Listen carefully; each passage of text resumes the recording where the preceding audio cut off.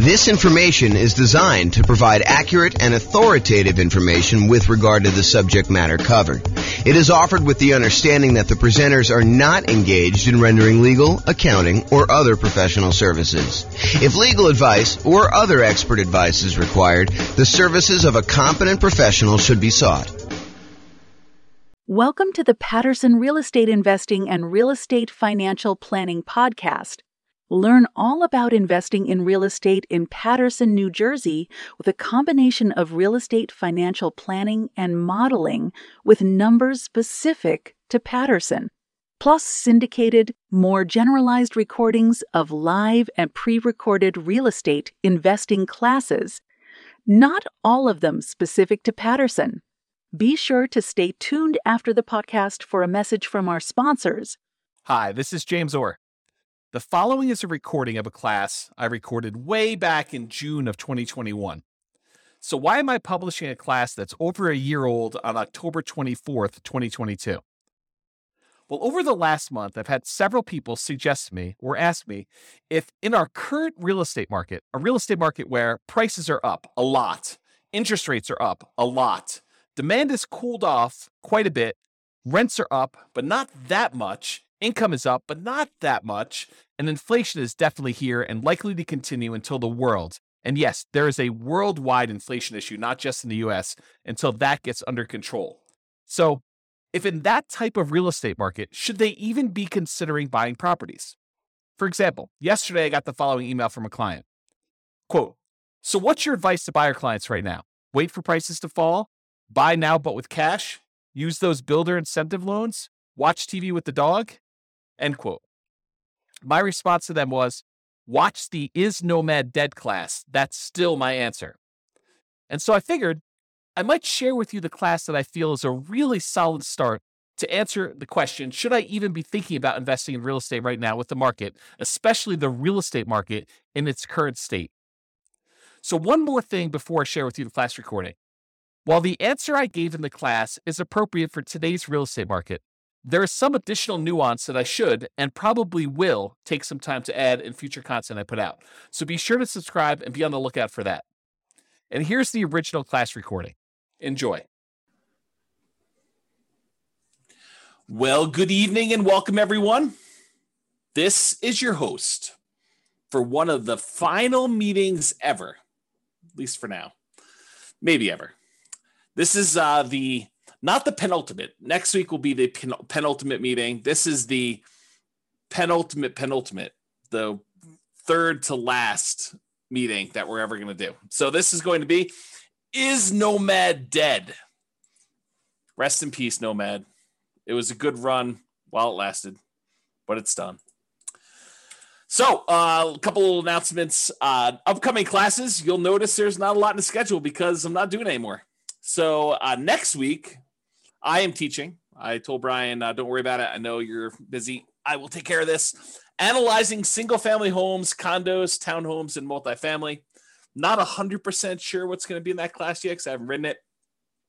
However, I think it's going to be comparing, analyzing deals, what you put in different fields if you're analyzing single-family home, condo, townhome, multifamily. I don't know. Maybe it'll be like a presentation with a bunch of like tables for, if it's a single family home, we usually use this range, and here's why. If it's a condo, we usually use this. If it's a duplex, we usually use this. If it's 3 or 4 units, we usually use this. Or if it's a big apartment building, we usually use this for the spreadsheet. It might be something like that, or I don't know. Maybe that's where it'll end up. We'll have to see. That's next week, June 16th. Wow, it's really coming up quick.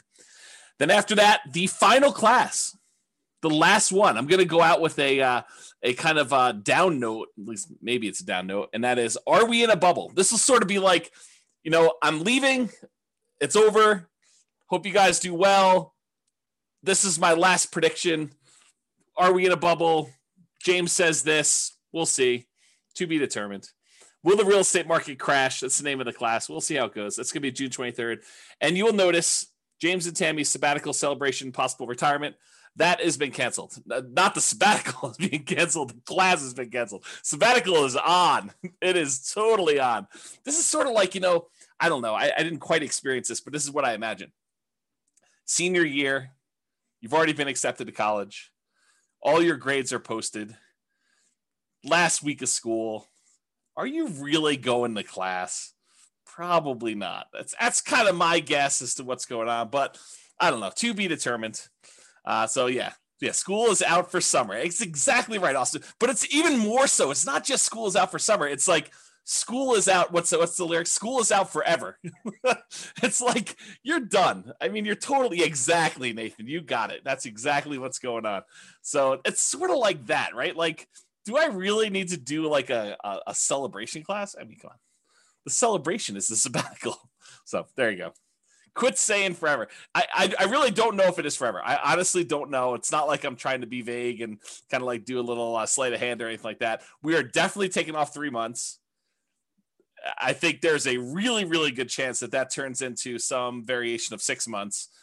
Maybe just, pop our head up for air. Any clients need anything. Otherwise, we're going back into the sabbatical for another 3 months through the end of the year. And if I had to handicap it at this point, I'd say 10%. 10%. That's done forever. We'll see how it goes, though. All right, those are upcoming classes. And there's nothing else in the calendar. Like, go check the NCRAG website. There's nothing else up there. There's no more coming. That's all you got. So, for one of these last classes, I don't know. I'm a big believer in rewarding promptness, like people that are on time and show up on time and do the right thing. I'm almost tempted to like do something really special for people that actually show up for the 6 o'clock kind of like start of the class instead of the 6:05, 6:10, 6:15, sometimes 6:30, sometimes 7 o'clock, people that roll in. Occasionally I'll see someone like RSVP and register for the webinar at like 7:40. Like as if they're going to go and join the webinar at that time. I'm like, really? You're showing up like with the last 20 minutes? There you go. So, all right. So introductions via chat, if you would be so kind for one of the last times, please make sure you switch over to all panelists and attendees. And then who are you and where are you from? And do you believe Nomad is dead?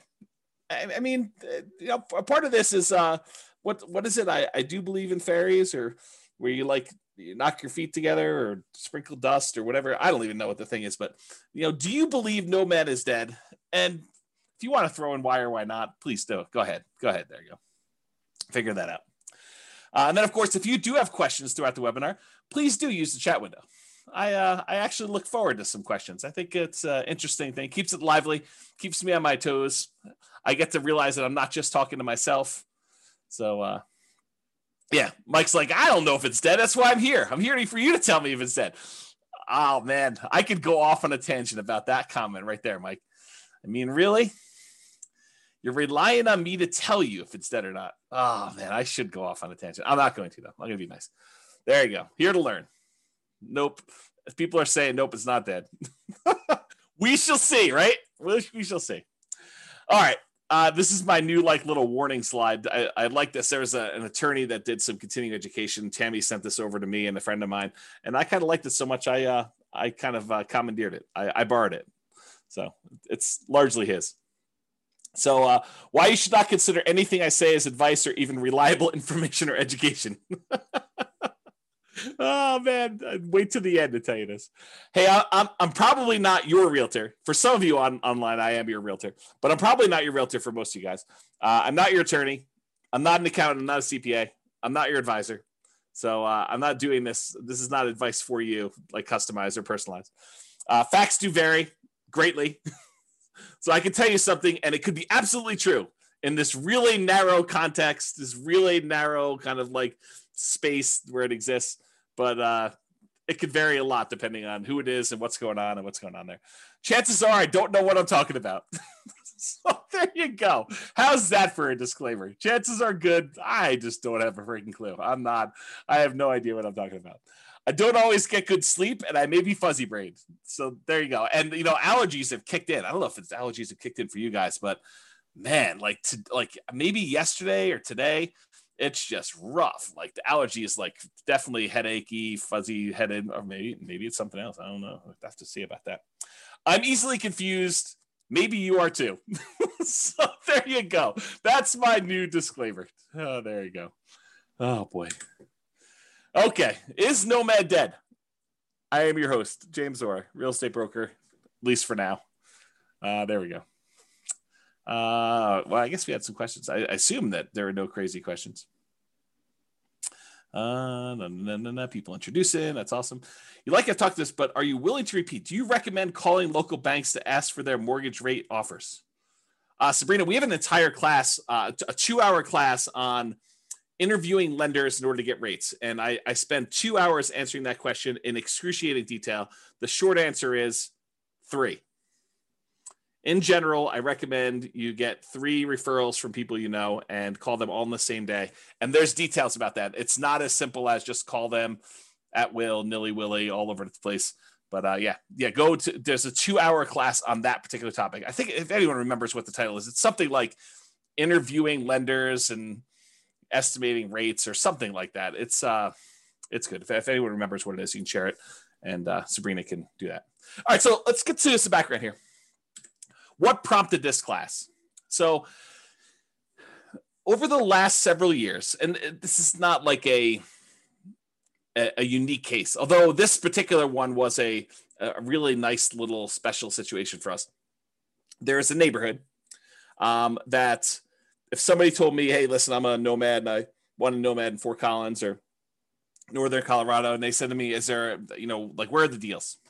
And we would refer them to this one particular neighborhood. I mean, there's other options too, but this was like we used to sort of like, Tammy doesn't use this term, but I sort of considered it our own little personal like honeypot. It's like, somebody wants to kind of buy a house, this is like a really good little deal, a good neighborhood that was good for nomads. We knew the rent ratios, we knew the prices, and the builders were reasonable, prices were good. And I thought the location was good and kind of like how things were there. So I'm going to share with you some numbers from a particular client, and I sort of rounded and stuff like that. And I happened to talk to this client today, and I told them, you're going to be famous. I'm not going to mention you by name, but it's all about you. And there's other clients that they could literally be thinking this is about them had I not told you that I talked to this person today and told them they were going to be famous, because there were more than one client that did this neighborhood and did multiple properties in there. Now, I don't think it's the real estate investor loan comparison deep dive, although that's a good one too. I think the class, I'll have to go look it up. It's something like comparing loan programs or comparing lenders and stuff like that. It was probably 2 years ago. It was before the COVID stuff, because we had it in person. We had it live, and I printed out sheets from a whole bunch of different lenders, and I showed you how to compare lender programs and how to call them all. That it was around there. It's probably like a late in the year. I felt like it was fall or snowing or something like that. Or well, maybe it was spring. I don't know. Maybe I'm misimagining. All these classes merged together. They merged together. All right. So continue on with my kind of like what prompted this class. So this property, it's all the same 4-bedroom model. It's the exact same builder.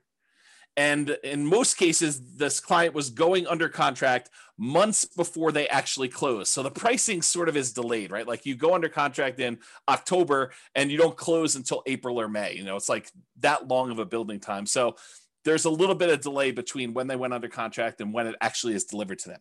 So here are their numbers and why this class exists, is the Nomad Dead kind of class exists. So in April of 2018, this client purchased a property. It's 4-bedroom property, the same builder, same model, for $354,000 with about $10,000 in options. They did flooring or fencing or something like that. So it was really about $344,000 for the base price of that particular model. In June of 2019, a year later, they decided to do this nomad thing where they're going to buy a property, move in for a year, live there. Then at the end of the year, they're going to convert that one to a rental. They're going to go buy a new property. They're going to move into that, buy it with 5% down or whatever they're doing, 3% down, 5%, 0%, something like that. And they're going to move into the property and live there. And then they're going to repeat this process where they convert that one to a rental and move into another property. And that's what Nomad is in general. So in June of 2019, the client purchased the exact same model from the exact same builder in the exact same neighborhood for $360,000. And this one had about $3,000 in options. So it was about $357,000 for the base price. So previously the base price the year before, plus a couple months or plus a month or two, was $344. Then it went up to $357. That was about a 3.77% per year increase in home prices. Now, when we do deal analysis and we talk about, modeling stuff and everything else, we typically, historically, have used 3%. So is getting a 3.77% increase in price good or bad? I mean, I think it's neutral, right? Because in some ways it helps you. Any properties that you own have, in theory, gone up that much in value. And any properties that you're about to buy are a little bit more expensive. So it hurts you there when you're going to buy properties and do that. So it ended up being 3.77% increase 1 year to the next. Totally within what I would consider a reasonable range of what the property value had gone up from between April of 2018 and June of 2019. And we typically model that 3%. Rent at that time when they rented the property, because remember the first year they lived in it, so we didn't know what rents were, and that's a problem with a lot of times when we're buying, especially in a new construction neighborhood, and we don't have a lot of rent comps. We're guessing what rent will be, and it's not even what rent will be when we buy it, which it's going to be in like 5 months from when we go under contract. It's what rent will be a year from after we buy it and we move in, and we're going to convert it to a rental. So we're sort of like guessing as to what rents will be in some cases 18 months or more out. Sometimes tricky to do that. So it turns out rent was about, and I don't remember what we were estimating for rent. I just remember thinking this is probably going to be a good rental area. Rent was about $22.50 per month. And I honestly think they probably got top of the market. I think they got really, I don't want to say lucky, but there's a range of rents. Rent's not an exact number. And you could advertise, 2,100, you could advertise 2,300, and you could get, somewhere in that range. Might take you a little longer to get to 23, or you could find that right person who works really close to there, or it's directly between two places where the two spouses work. And so it's a great central location. I mean, it's all these reasons why it could be that thing, but rent is not an exact number. And so they got $22.50 per month. I felt as though that was a really good high number for them for rent. I was like, that's awesome. You crushed it. You did really good. So they bought their next property for $360, which is $3K in options. $357 was the base price, and they rented out the one they bought for $354 for $22.50. Okay, so that's what it was, $22.50. Last year in 2020, June of 2020, so like 12 months pretty much since the last one, the client purchased the same exact property, same model, same neighborhood, same builder, for $376, and they had about $3,000 in options and upgrades on that particular one too. So the base price of that one was $373 for the base price. That was about a 4.48% increase from the previous year. So again, we usually use 3%. This time it went up 4.48 in a year.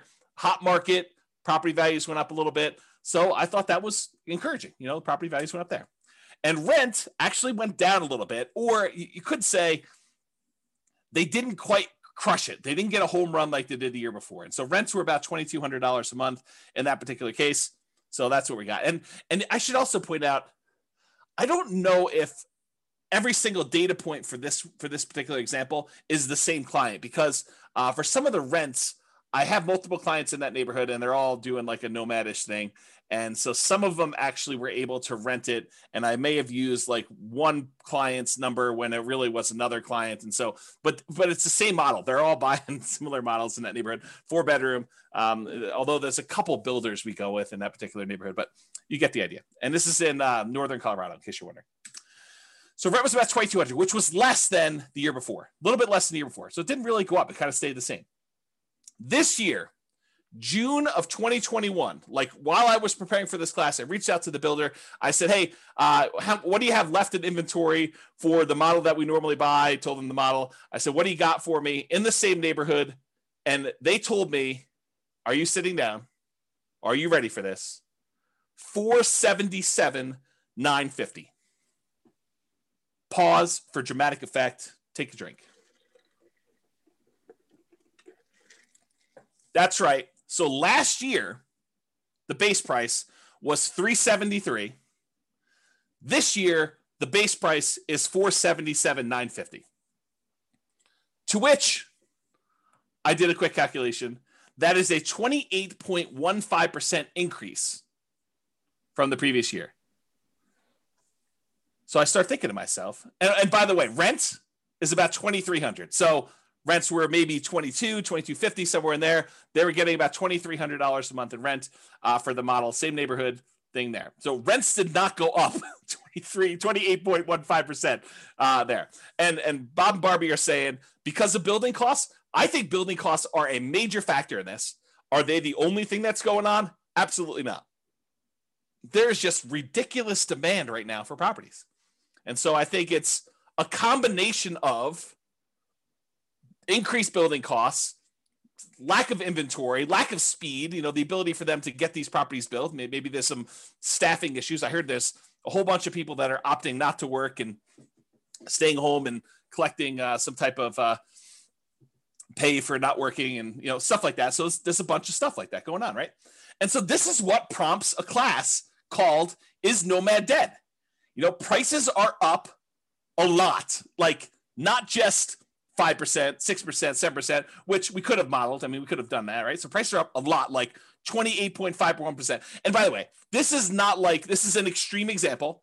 It's not like where it is every single place, but I think that we're seeing prices increase quite a bit, maybe not the 28.15% across the board, right? You could go find another neighborhood where you're like, oh, prices are up, but not 28%, right? Like quite a bit, but not that much.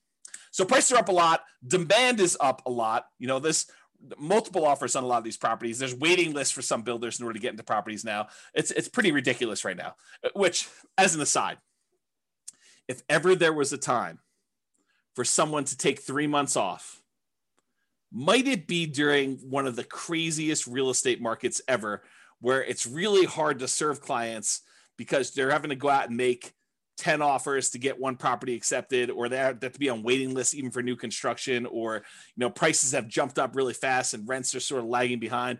If ever there was a time for a real estate broker who was kind of getting a little bit burned out, a little bit, needed a little break, for them to take 3 months off, might it be Q3 2021? I don't know. I'm just saying hypothetically, not saying anything in particular. I'm not calling anyone out by name, not doing any of that, but I'm just saying, maybe. Okay. So demand is up. Interest rates are down, which I'll show you here in a second, but not that much. They didn't go down like that crazy. So it's not like the price is, the same, like, the monthly payment's the same. Rents are up, but not that much. I mean, they're not like 28.15%, like it's pretty crazy to think about this nonsense.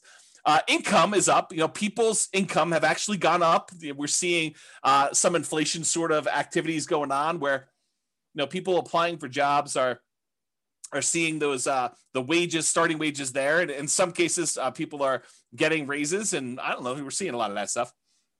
It also sounds like you've thought it through. I'm not sure what those shapes are. Is that like a unicorn? Maybe it's a unicorn. And then Bob and Barbie say, especially a broker that doesn't want to be a psychologist due to buyers able to get the house. Yeah, right. It's hard. You go read a lot of these articles about agents and how they're really struggling, and there's just a lot of stuff. So income is up.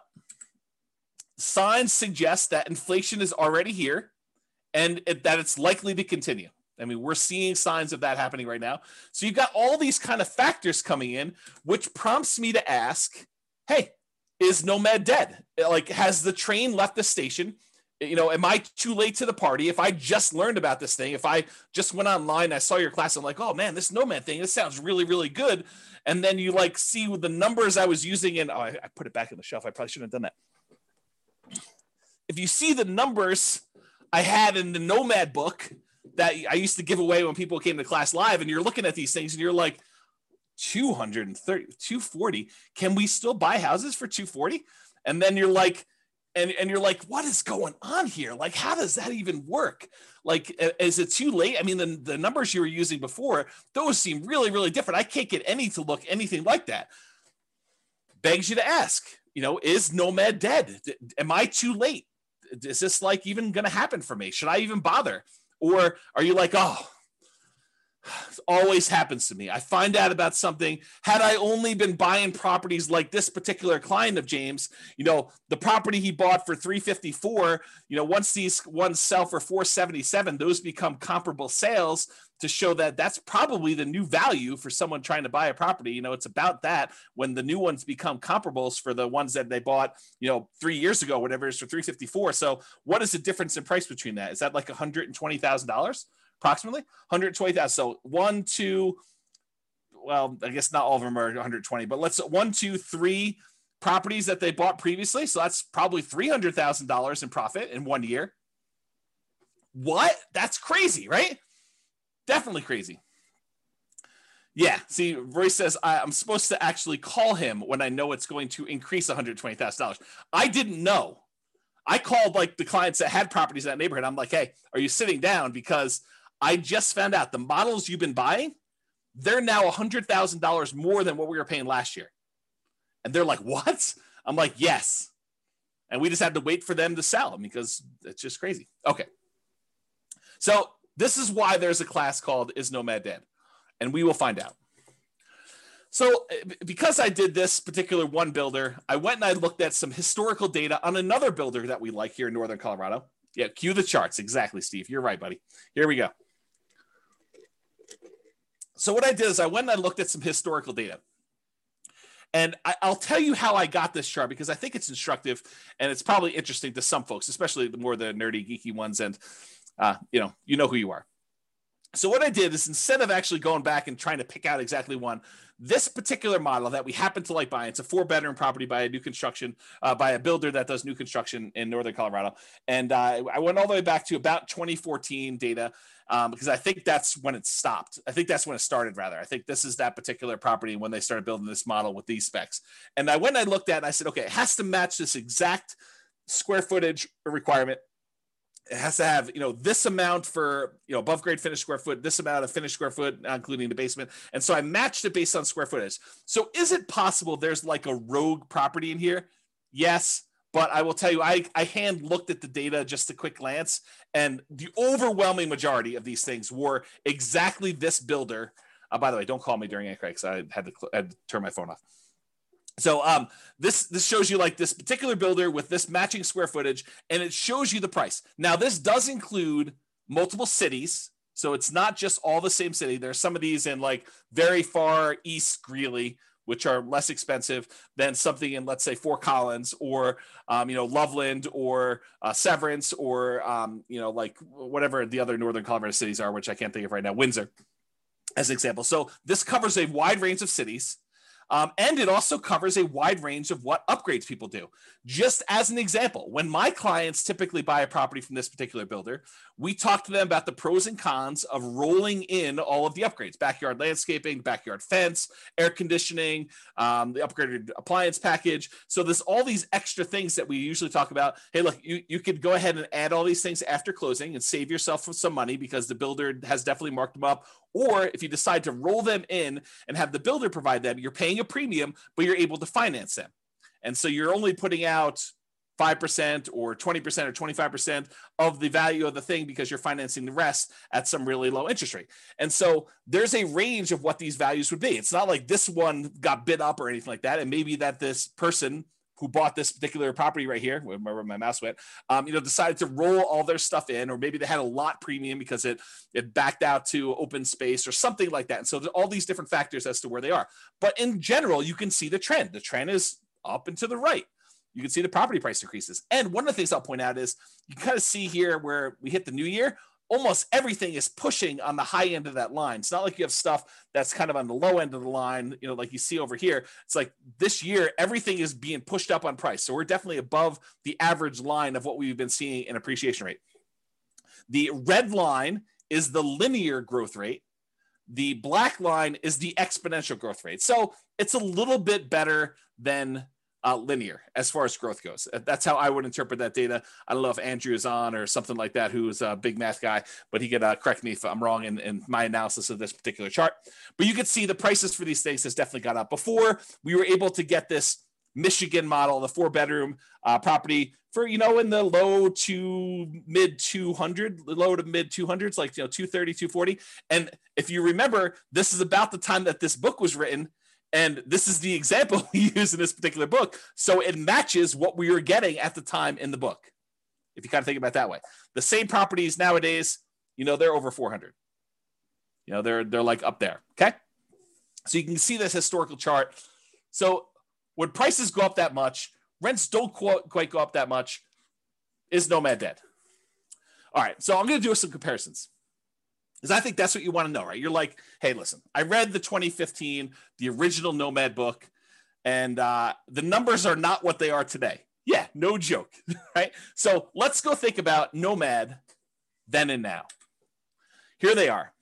So back in the 2015 original Nomad book, the purchase price we used was $238,875. That was the base price with some upgrades thrown in for buying at the time, it was basically a Michigan model, although you could make an argument it was any other house that was similar characteristics. It didn't have to be that, but that's what we used when I modeled it. Okay. So it's $238,875. The purchase price today for that same model with the same upgrades, $437,375. Now, this is not a true compounding annual growth rate comparison, right? Because it's not like we have the same house and the same house sold. It's like you have the same house that may be in a different neighborhood. It may be in a metro district. It may not be in a metro district. It may, on average back to better location or be in a better, a place, a better city, any of these things kind of factor. So it's not truly a compounding annual growth rate, but I did do the math for you that says, hey, look, if they were like 240 or so back then, and now they're 440 or so right now, what is the annual growth rate for that 6-year period between those? Turns out the growth rate for those properties during that time was about 10.61% per year, compounding annual growth rate. Craziness. Okay. So we were estimating 3%. So when properties do better than that, it helps you for all the properties that you own. It hurts you because you're buying more expensive properties as you're moving forward. So it helps and hurts depending on where you are in the process. Now, back then in 2015, the interest rate we used when we did our deal analysis in the book was 4.5%. And we talked about using a lender paid PMI, private mortgage insurance. Go watch the whole 2-hour class on private mortgage insurance. I'm not going to cover it here in detail, but basically the lender increases the rate slightly, and instead of charging you a monthly PMI payment, it's included in the interest rate. Okay, so that was a 4.5% lender paid PMI rate, the overall interest rate, with 5% down. Today, maybe not today, but when I did the comparing loans class, I called to the lender. We did a whole spreadsheet on this. The interest rate was 3.625% with lender paid PMI with 5% down. So it was 4.5. Now it's 3.625. So that actually got better. That might help us, right? Steven or Stefan says, where do we watch the older videos? You're in a really weird spot because I'm like shutting everything down for going to thing. Right now, though, you could probably still watch like 100 of them. When by watch, I mean listen, on the podcast. But I would go download them tonight. Like while you're here, go download them because I am this close to actually shutting everything down and pulling everything off the podcast too. So go download what you want. You can actually go subscribe to it and then click download on all of them. They'll stay on your phone even if I delete them, is my understanding. And then go listen to the ones you want there. If somebody wants to put the thing on there, I think it's Nomad Real Estate Investing Podcast. But if someone happens to have the link and is willing to be nice to see them, you can put them on there. Okay, so I'll continue with the class up. So interest rates were worse, 4.5. Now they're better, 3.625. And then the estimated principal, interest, taxes, insurance, that's PITI, plus the HOA, plus the PMI. If you add up all of those things as the monthly cost, before in 2015, when we did the book, it was $13.88 and a penny. I just went back and I recreated the calculations and I figured out what the payment was. $13.88, round up, call it $1,400, about $1,400 for the payment then. Today, to buy the same house, $440,000 approximately at the new 3.625% interest rate, the payment is about $2,306. Wow, my phone is blowing up tonight. Not sure. Maybe people think I'm already on sabbatical. I'm not teaching class anymore. So $2,306, 79 is the new payment there. If you kind of do a compounding annual growth rate for that, like if you pretended that, it went from this to that, that's 8.84% compounding annual growth rate per year. So if you think about it, it went up, but not quite as fast as the price did because interest rates came down. So the payment increased, but not as much. It still went crazy. I mean, it's like 8.5%, more than 8.5% per year growth rate on that. Bam, that's like crazy nuts up. And then rents. Rents went from, back when we wrote the book, we were getting $1,545 a month in rent on those things. $1,545, as if you can rent the property for $1,545 now. It's like, I don't know, the market's crazy. So $1,545 a month was back then. Nowadays, that same model is probably in the ballpark, depending on what neighborhood it is and kind of what's going on there, about $2,200 a month. That's a 6.07% fake compounding annual growth rate because it's really not the same thing. And so doing that It's not a good comparison, but it's a comparison because you can see like how fast these things grew compared to each other, right? So the price went up the most, grew the fastest. The actual payment amount grew the second fastest, and rents lagged. Rents did not go up as much as prices went up, nor as quickly as the payment actually went up to do that. Okay, Franklin, thank you for posting those podcast links there. I appreciate that. That's for you, Stephen. And then Steve says rents are lagging. Annual takes time to adjust up. Yeah, it's going to take time to do that. But what's great about these properties is you lock in your financing and the price you paid at like whatever the rates were. And if rates went down, which they did, you could actually go and ratchet your interest rate down and improve the financing on it. If they went up, no big deal. You had a 30-year fixed rate financing on there. It doesn't get worse for you. But if it does get better for you, you can take advantage of that and refinance and do like a rate and term refinance or cash out if you really wanted to and do that. Okay. So those were the comparisons between then and now. All right. So the question becomes, is Nomad dead?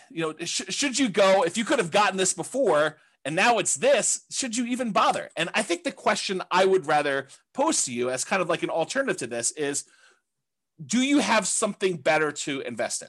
What is your alternative? If you're not going to do Nomad, what are you going to do else? And I think that's the way we have to look at it because yes, and I'll show you numbers. I'm going to go into detail. You'll see charts, you'll see numbers, but I'm going to show you the returns are definitely not what they were in 2015. Now, the people that actually followed the plan from 2015, their returns are way better than we estimated in this book, right? Because we were estimating 3% growth rate for purchase price, 3% growth rate for rents, and we assume the interest rate stayed the same. So prices went up faster than that. So any properties they own grew faster than that. The rents grew faster than that. And also the interest rates came down. Is that always going to happen? Is it always going to go in your favor? Absolutely not. Not a chance. Okay. So here's the question though. Is Nomad dead? And I think the better question is, what are you going to do if you're not going to do Nomad? And then let's look at what the return is now for Nomad and see. Okay. So alternatives. You could invest in the stock market. Stock market is doing amazing this year.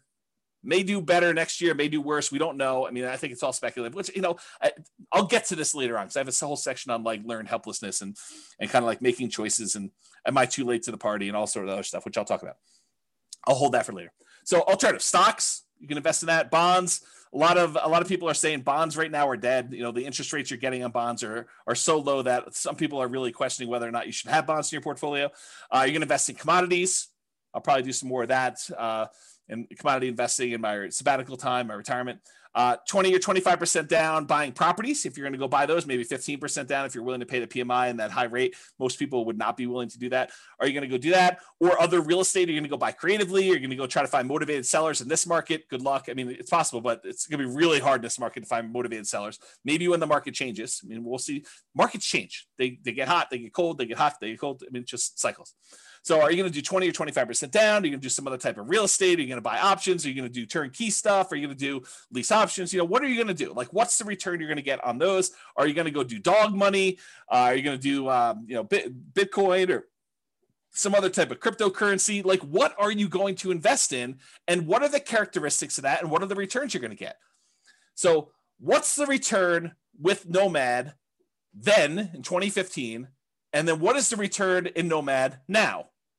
And I'm not going to use the like crazy returns we saw.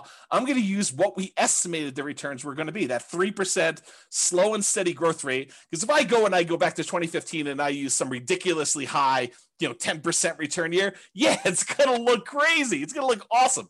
I'm not going to do that. I'm going to say, listen, back when we were thinking about this, we were saying, if you can get 3% of your growth rate on average, some years is going to be down, some years is going to be up, but 3% growth rate per year, 3% rent growth rate per year. And you compare that to buying something today and maybe you'll get 3% today. Who knows? With inflation, maybe it's better than that. Maybe we see some, it's kind of like peaked out and we give a little back. So we're going to buy our next one at a slight discount. And I mean, we don't really know. It's not clear. Well, I'll get to some of that later too. So if you compare what you can get now, maybe to what you had before, or what you can get with the other options you're thinking about today, what are the returns you're going to get in stocks or bonds or commodities or whatever else you're going to invest in? What are your choices there? And does it make sense for you to do Nomad? And then you can determine, is Nomad dead or not for you based on your specific situation. Okay. And I'll also point out, remember with Nomad, we are limited in the amount of money that we can put into the deal, right? Because you can only buy one per year with some really rare exceptions. But you can really only buy one Nomad property per year that you can move into, live there for a year, and then convert it to a rental. And most of the time, we're opting to put 5% down and not more, because if we put more, we tend to actually lower the overall return because we're less leveraged. Okay. So we're somewhat restricted. So you're going to put a little bit into this Nomad thing. And then I think if you have extra money, you're either going to build up your reserves and kind of prepare for the next thing, or you're going to invest in something else, stocks, bonds, commodities, CDs, whatever it is that makes sense for you. Okay.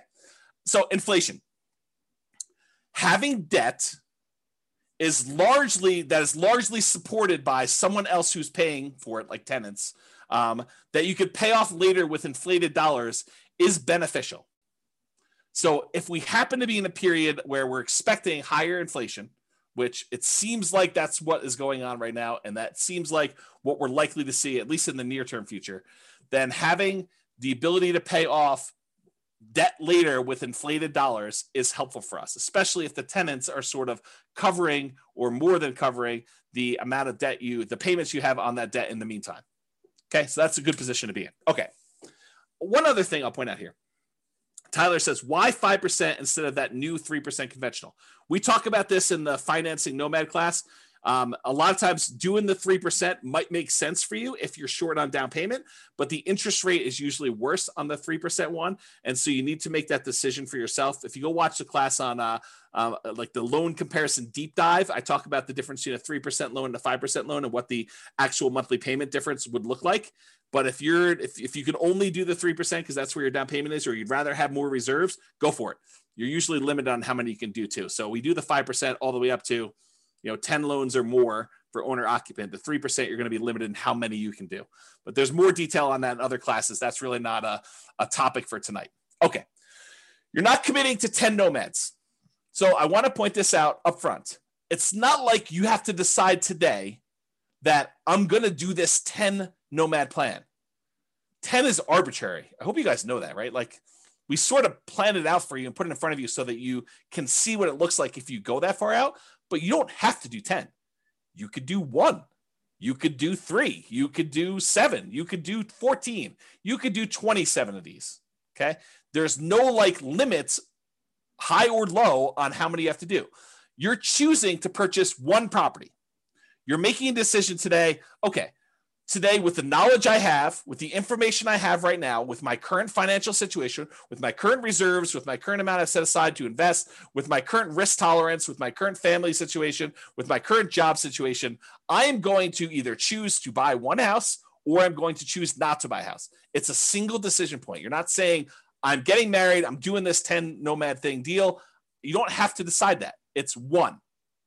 Then, once you buy the 1, you move in there, you're living there. You save your money. You continue to educate yourself over the next year. There's zero pressure to do a second one. If you decide you want to do it, great. If you decide you don't want to do it, great. You don't have to do more. You decide if you want to do one more at that point. It's up to you. Okay. You only repeat this if it still makes sense to you. You reevaluate. Here's my new job situation. Here's my new financial situation. Here's my new reserve situation. Here's my new down payment. Here's what I think the market might or might not do. Although, good luck with that. Here's what I think is going to do there. It's like all this stuff you take into account and you decide, do I want to move forward with another one? Yes or no? If it makes sense, you do another one. Yeah. Roy says, speak for yourself. Those numbers say buy 10, obviously. Right. And I think there's a case to be made that you'll get to the next point and you'll be like, what are my options? What else can I invest in? Oh, this Nomad thing is the best returning investment I could possibly make. I'm going to choose to do that. But you need to decide that on your own. There are no promises being made. There's no guarantees in life, period. Okay. So I personally think there is power in making good decisions repeatedly. Think about good habits. I'm a bad example of this, but eating good, healthy food every day, getting good regular exercise, investing in long-term relationships, all those things, the good habits that you put in and make, compounding effects over time, I think you're rewarded for that. but you can get feedback through the Nomad process and other things. But you can get feedback on the Nomad thing, and you can make better distinctions, and you can improve your decision making over time. So next year, you may say, this 2-bedroom property I bought in, the right over the border in Wyoming wasn't the best investment for me.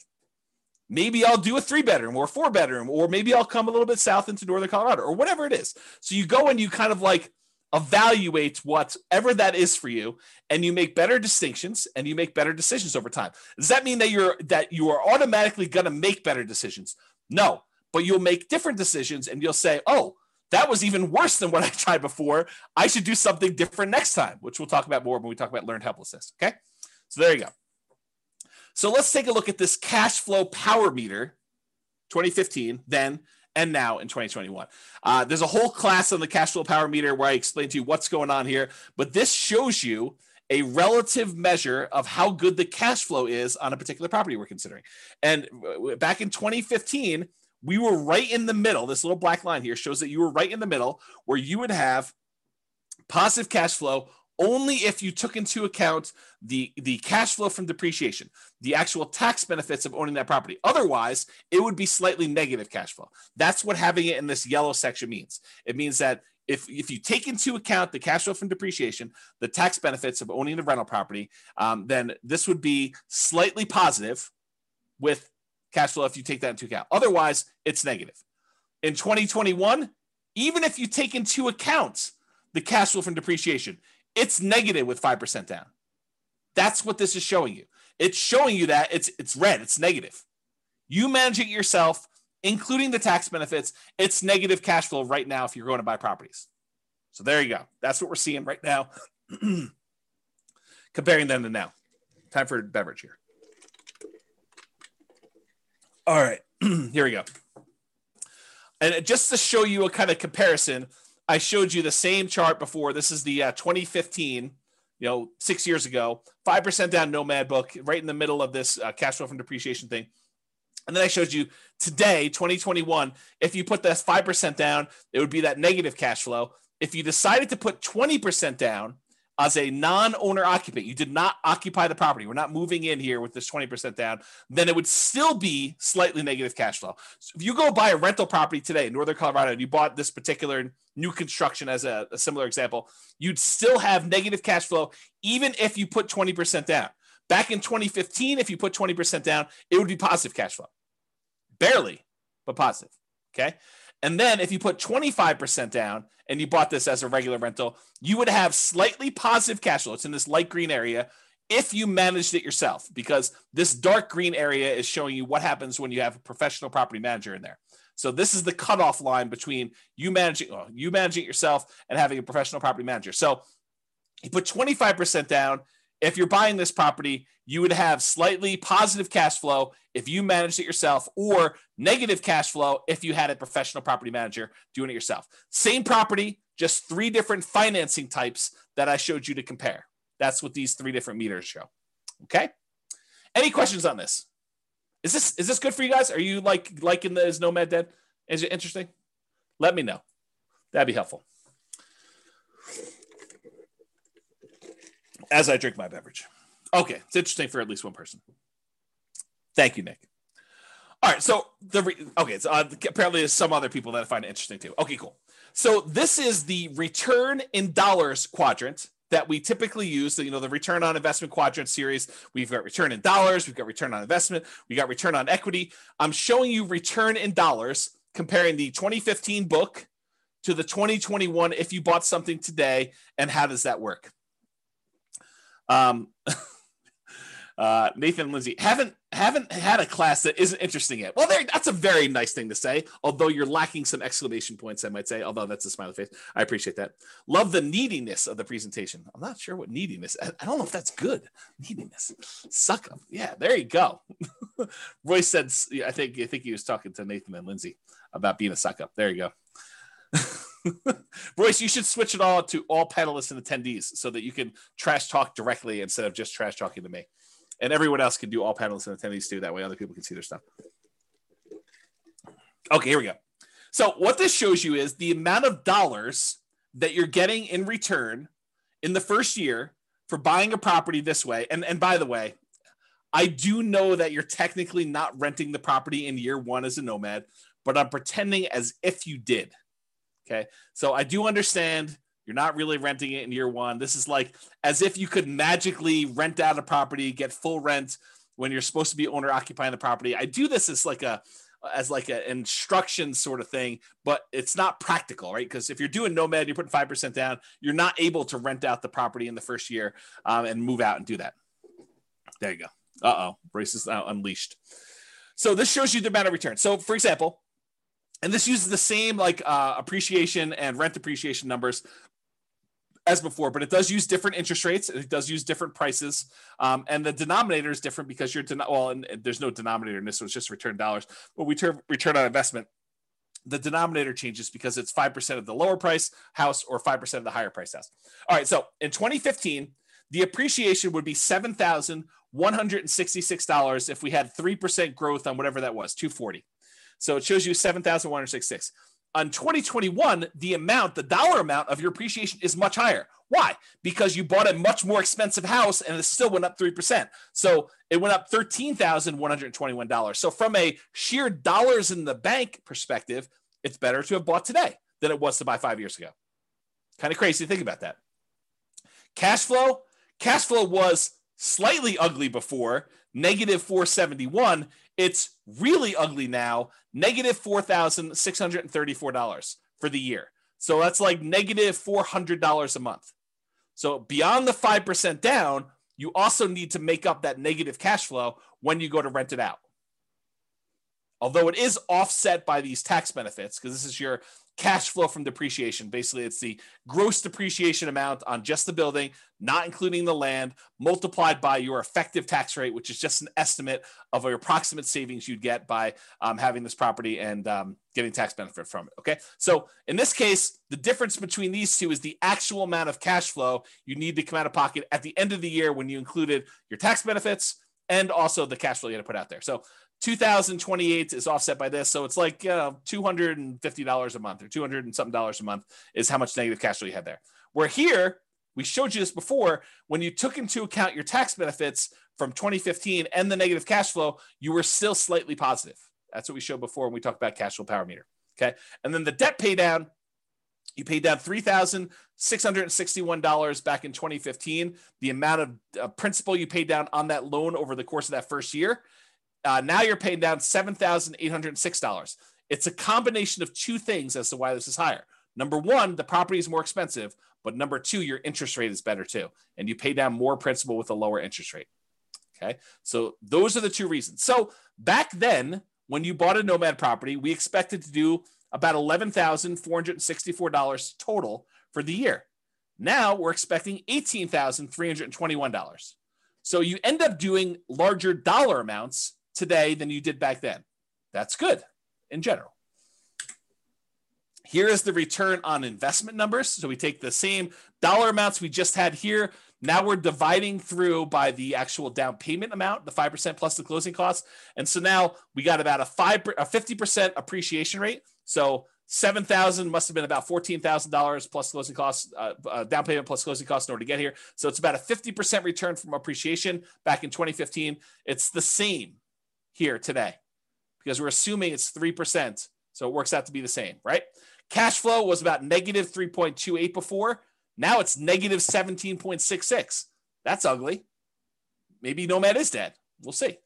Debt paydown was about 25.54%. Now it's better. Your debt paydown is actually improved because your interest rate's a little bit better. Is 29.74% is your return from debt paydown. And then your tax benefits are the same. So the overall return on investment when we used to do this back in 2015 was 79.99%. That's pretty amazing. What's the return on investment now? Oh, it's only 69.81. Boo-hoo, right? How bad is it to get almost 70% return on your money?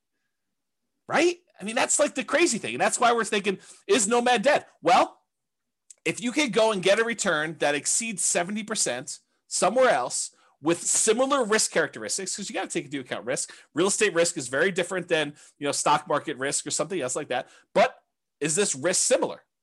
And can you beat a 70% return? Maybe, maybe not. It's up to you to decide. Okay. So it was 80. Now it's almost 70. Still not bad at all. Now, what if we took into account the reserves you need in order to hold rental property? It would be silly for you to buy a rental property and not put aside reserves. And we talked about this in everything you learned about deal analysis is wrong. There's a 2-hour class on this concept of why you should do your calculations and include reserves when you do your return on investment calculations. So go watch that class. It's 2 hours long, and you'll understand more about what I'm about to talk about. But realize if we include the reserve numbers, the 6 months of reserves, that's what ROIQ plus R6, 6 months of reserves, and you compare that back to when we were doing it, the return now when you include reserves on everything is 49.05 compared to 44.66. Still a little bit less, but when did 45% return on your money become a bad return? When did it become bad? So Bob and Barbie says, seems like the tax benefit should be greater as the purchase price is more.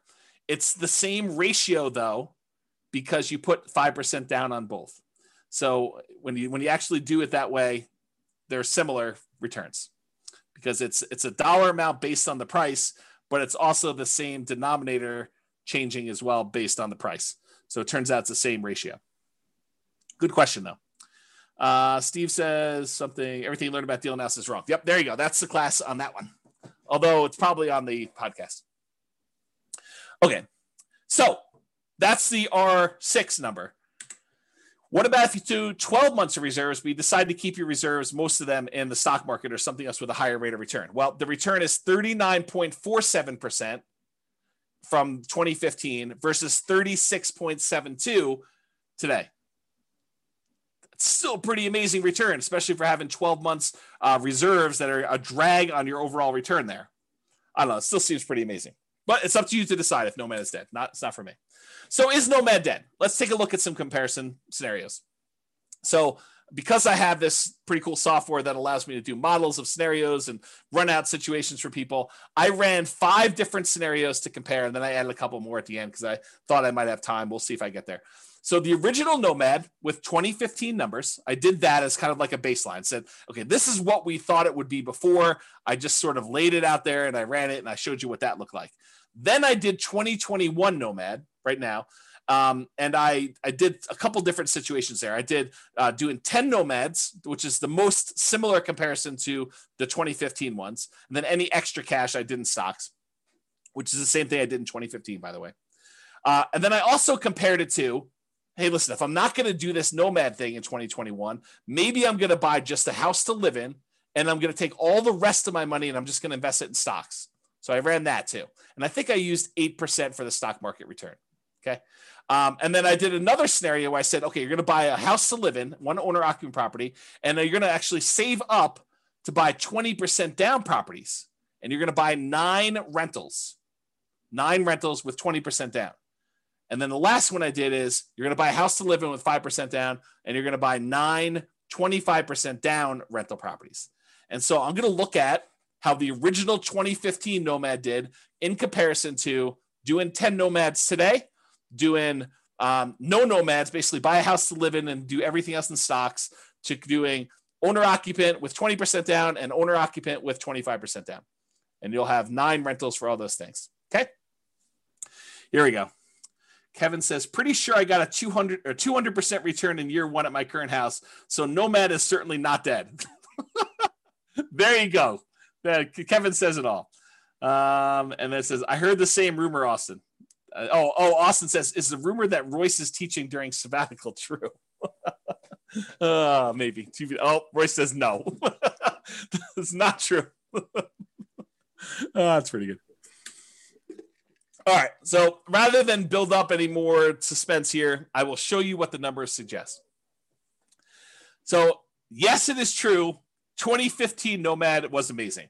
A non-inflation adjusted net worth at the end of 40 years shows that you'd have $20.7 million in both equity and cash in the stock market if you decided to do Nomad in 2015. However, the 2021 Nomad puts you at 19.5 million. So 20.7 million, 19.5. I'm pretty sure that's still pretty freaking good. If you decided you wanted to do one owner occupant property and you bought 9 25% down properties, you'd have 13.4 million. If you decided to do one owner occupant property and 9 20% down properties, you'd have 12.86 million. If you decided you wanted to do one owner occupant property and you did the rest in stocks at 8%, and maybe you can get better than 8%, you can change these assumptions if you want to, you'd have $7.2 million. So that's what the net worth was. If we adjust for inflation, the 2015 nomads like having $6.3 million in today's dollars versus a 2021 full-on nomad is about $6 million in today's dollars. So it's a difference of, well, it's 3.71. So I'll just call it almost 4. So $400,000 difference between one and the other, if you think of it that way. The ones where you do other stuff, just in, it's like 4 million, and 2.2 million. Daniel says, do you have simulation that shows for markets that are slowly growing, stagnant, or slowly declining? Slightly declining. Yes, I do. In fact, the software allows you to do whatever you want. That's why I wrote it. And we have done classes before where I talked about what happens if you're investing during a declining market and stuff like that. So there's like a large number of models you could do, and you can enter your own stuff and say, what happens if the market does a range of values? Like you can do Monte Carlo simulations, stuff like that. So yes, it does all that stuff. Okay. Here's the chart showing net worth over time. You can kind of see the curves. These top two, the red one is 2015 Nomad. The orange one is 2021. So they're pretty close together. Then the next two are buying the 20% down or the 25% down rentals. And then the stock market one lags behind here. But, part of this is assumptions, right? If you thought the stock market could get you 15% return, I bet you this chart looks very different. So you got to go play with what you think you can actually do and compare those to see. All right, so this just shows you account balances. Before was net worth, which included equity, and also your account balance, which we're assuming the account balances are invested in stocks. But if we just look at how much is in your account, 2015 Nomad, you had $13 million, non-inflation adjusted. The 2021 Nomad has you at almost $7 million, non-inflation adjusted. And then the other ones had you at, let's say 3, 2.7, and 5.8. The one where you invest in stocks, the overwhelming majority of your money is in cash because you don't really have a lot of equity besides the one house you bought. So that's why your number is so much bigger than the other ones there. Okay. If we adjust for inflation, 2015 Nomads like 4 million, 2021 Nomads like 2.1 million. And that's partially because the account balances on the earlier Nomad is a lot more because, as you're about to see, with the way that I modeled this, I didn't assume your savings was increasing that much more. So it took you longer to buy these more expensive properties. So it's much slower for you to acquire properties, which means that your cash flow lags a lot. When you did Nomad back in 2015, I assumed you could buy them very quickly. So, and I didn't really change the income much between 2015 and 2021. I think I increased it by 3% a year. So that's why you're seeing a difference there. Kind of tricky.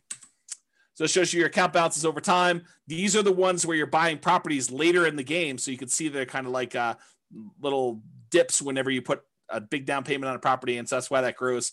And you can see these other ones here, you got the lead. Your cash balance in 2015 is much bigger. So this is what I was talking about before. With 2015 Nomad, the way that I set up the assumptions is I said, you are saving enough that you have enough for a 5% down payment every year. And so, well, maybe not every year because this line looks a little longer, but it was pretty quick. So you're acquiring properties much faster, and then you get to 10 properties very quickly when you're doing 2015 Nomad. Maybe not every 12 months, but pretty close. Pretty close. However, when you did 2021 Nomad, I assume that it took you a lot longer to save up for those 5% downs because I think for a lot of folks, it will take them longer. They're not able to do every 12 months. Now, if you have a great income, you have a great job, or you have money set aside and you have the ability to do this every 12 months on the 12 months, it's going to look a lot better than this. But because of the way I modeled it, it took a lot longer for you to get to the point where you acquire these properties. If you speed this up and it becomes back here, it looks much different. It looks better. Okay. Now, these other ones is buying 20% and 25% down. It takes you a lot longer to save up 20% or 25% with the same income and same savings rate than it did for you to do the Nomad. That's one of the benefits of doing Nomad. is that you can acquire properties earlier because you don't have to save up 20% down plus reserves or 25% down plus reserves. You only have to save up 5% down plus reserves in order to be able to start acquiring your properties. Okay? And then this other one, you basically bought one property and you lived there and you had stocks. So you bought no other properties. That's the one with just stocks. Any questions on this? Am I going too fast? Am I going too slow? Just want to make sure we're covering it, but I don't want to bore you either. Well, let me know. I'll continue on in the meantime. All right, good. All right, so this is that chart that shows you what phase of financial independence. If you guys came to last week's class, I think it was last week's class. Was it last week's class I went over the stages and phases of financial independence, retiring early, and I covered all those? Well, if it wasn't, it was recently. Yeah, so and so basically it shows you what phase you're in. And with 2015 Nomad, you get to phase 2 pretty quickly, the earliest. Then you actually get to phase 3. And you eventually get to phase 4 in your, before your 40 years is up.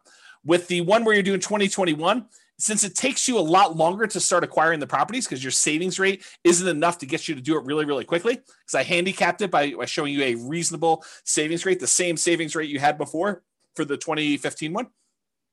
Then you barely get into phase 2 where you have enough for lean fire.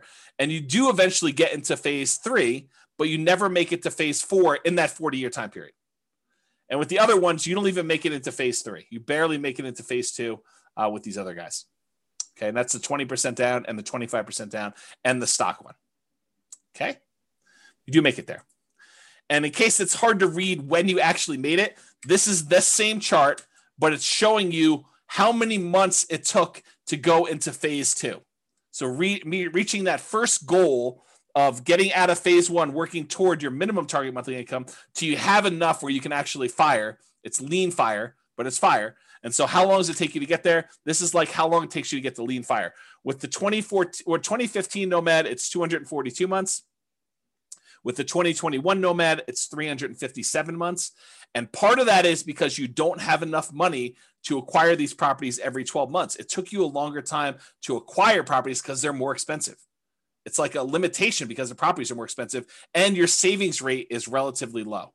I think I have you saving like $500 a month. So $500 a month is not a lot to be saving to achieve this level of acquisition. Because I think I have you making like $5,000 a month. So it's like 10%. Okay. Okay. And then here we go. 2021 stocks and one owner occupants. That took you 449 months. When you do the 20% down ones, it's 453 months. When you do the 25% down, it's faster. It's 421 months. So it shows you how long it took you to get to lean fire. I guess I didn't show any other charts. So this shows you your total true cash flow for all the different plans. So how much cash flow plus your cash flow from depreciation you have on all the properties. With the 2015 Nomad, you have about $30,000 a month by the time you're done. With the 2021, you have about $27,000 a month when you're done. With the 25% down ones, you're about $22,000 a month. And with the 20% down ones, you're at 18. You don't have any cash flow from your rentals when you do only stocks because you only have stocks. You don't have any rentals. Okay. And if you adjust for inflation, the 2015 one is like having $9,000 a month in passive income today. And realize you did this model earning $5,000 a month. So it's more than what your lifestyle was when you were working. You can adjust your own numbers to see what this looks like. And then 2021 numbers, you have about $8,400 a month and change. And this is also continuing to grow because all of your properties are not paid off yet. So realize because you delayed your properties acquiring them, you still have ones that could pay off. So this number will go up for that. And then doing the 25% down ones, it's almost $7,000 a month. With the 20% down ones, it's almost $5,700 a month from there. And this shows you the charts for doing this. These little blips are when you buy a property and you have 1 month where you do not have to pay your mortgage. That first month where you acquire property, there's a delay and you having to pay that mortgage. So you have a little blip, and that's what those little blippy lines are for. You don't have it when you do the owner occupant because you're not a rental when you buy the property. So you don't have the extra income. Okay, so it shows you those. See that over time. It's the same numbers from before. All I did is I showed you it over time. Then this is a deceiving chart. It's deceptive. It's really deceptive. Actually, I almost contemplated not including it, but I wanted to show you because you're looking at this. This shows you the cumulative, the sum of all the negative cash flows you've had on your property. Once you've kind of taken into account the tax benefits, but you'll think to yourself, man, there's not a lot of negative cash flow going on, even in the 2021 ones. But James, you told me there was significant negative cash flow when we did the 2021 properties. Why isn't there, this negative cash flow kind of starting in month 13 once we convert the first one to a property, convert the first property we bought to a rental? And the reason is because it took us a long time to be able to buy the next property, to save up enough money to buy the second property so that we didn't have this negative cash flow for a long time. The longer you wait, the more your rents have increased, the less negative cash flow you have for when you buy that next property. And so it turns out we didn't have a lot of negative cash flow because we delayed buying these properties for a much longer period of time. If we look back at as to how long it took us to acquire them, you can see here, we didn't actually buy the second rental, the second property to move into and convert the first one to a rental till like month 51 or so. And by then it had positive cash flow.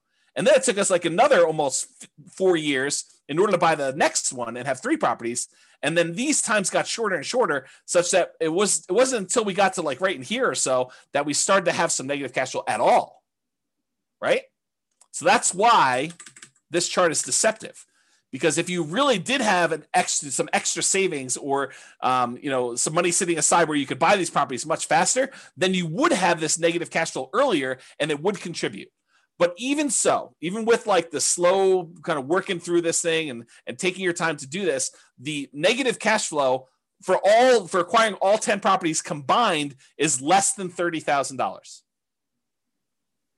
for all of them when you're doing that. And when you buy the 20% down ones, you still have a little bit of negative cash flow, which we talked about before. So that's this little negative cash flow here. That's less than $1,000. It looks like maybe close to 1,000 over here. But when you do the 5% down ones, and using today's numbers as Nomad Dead 2021, you have negative cash flow later on, and if it was earlier, it'd be more.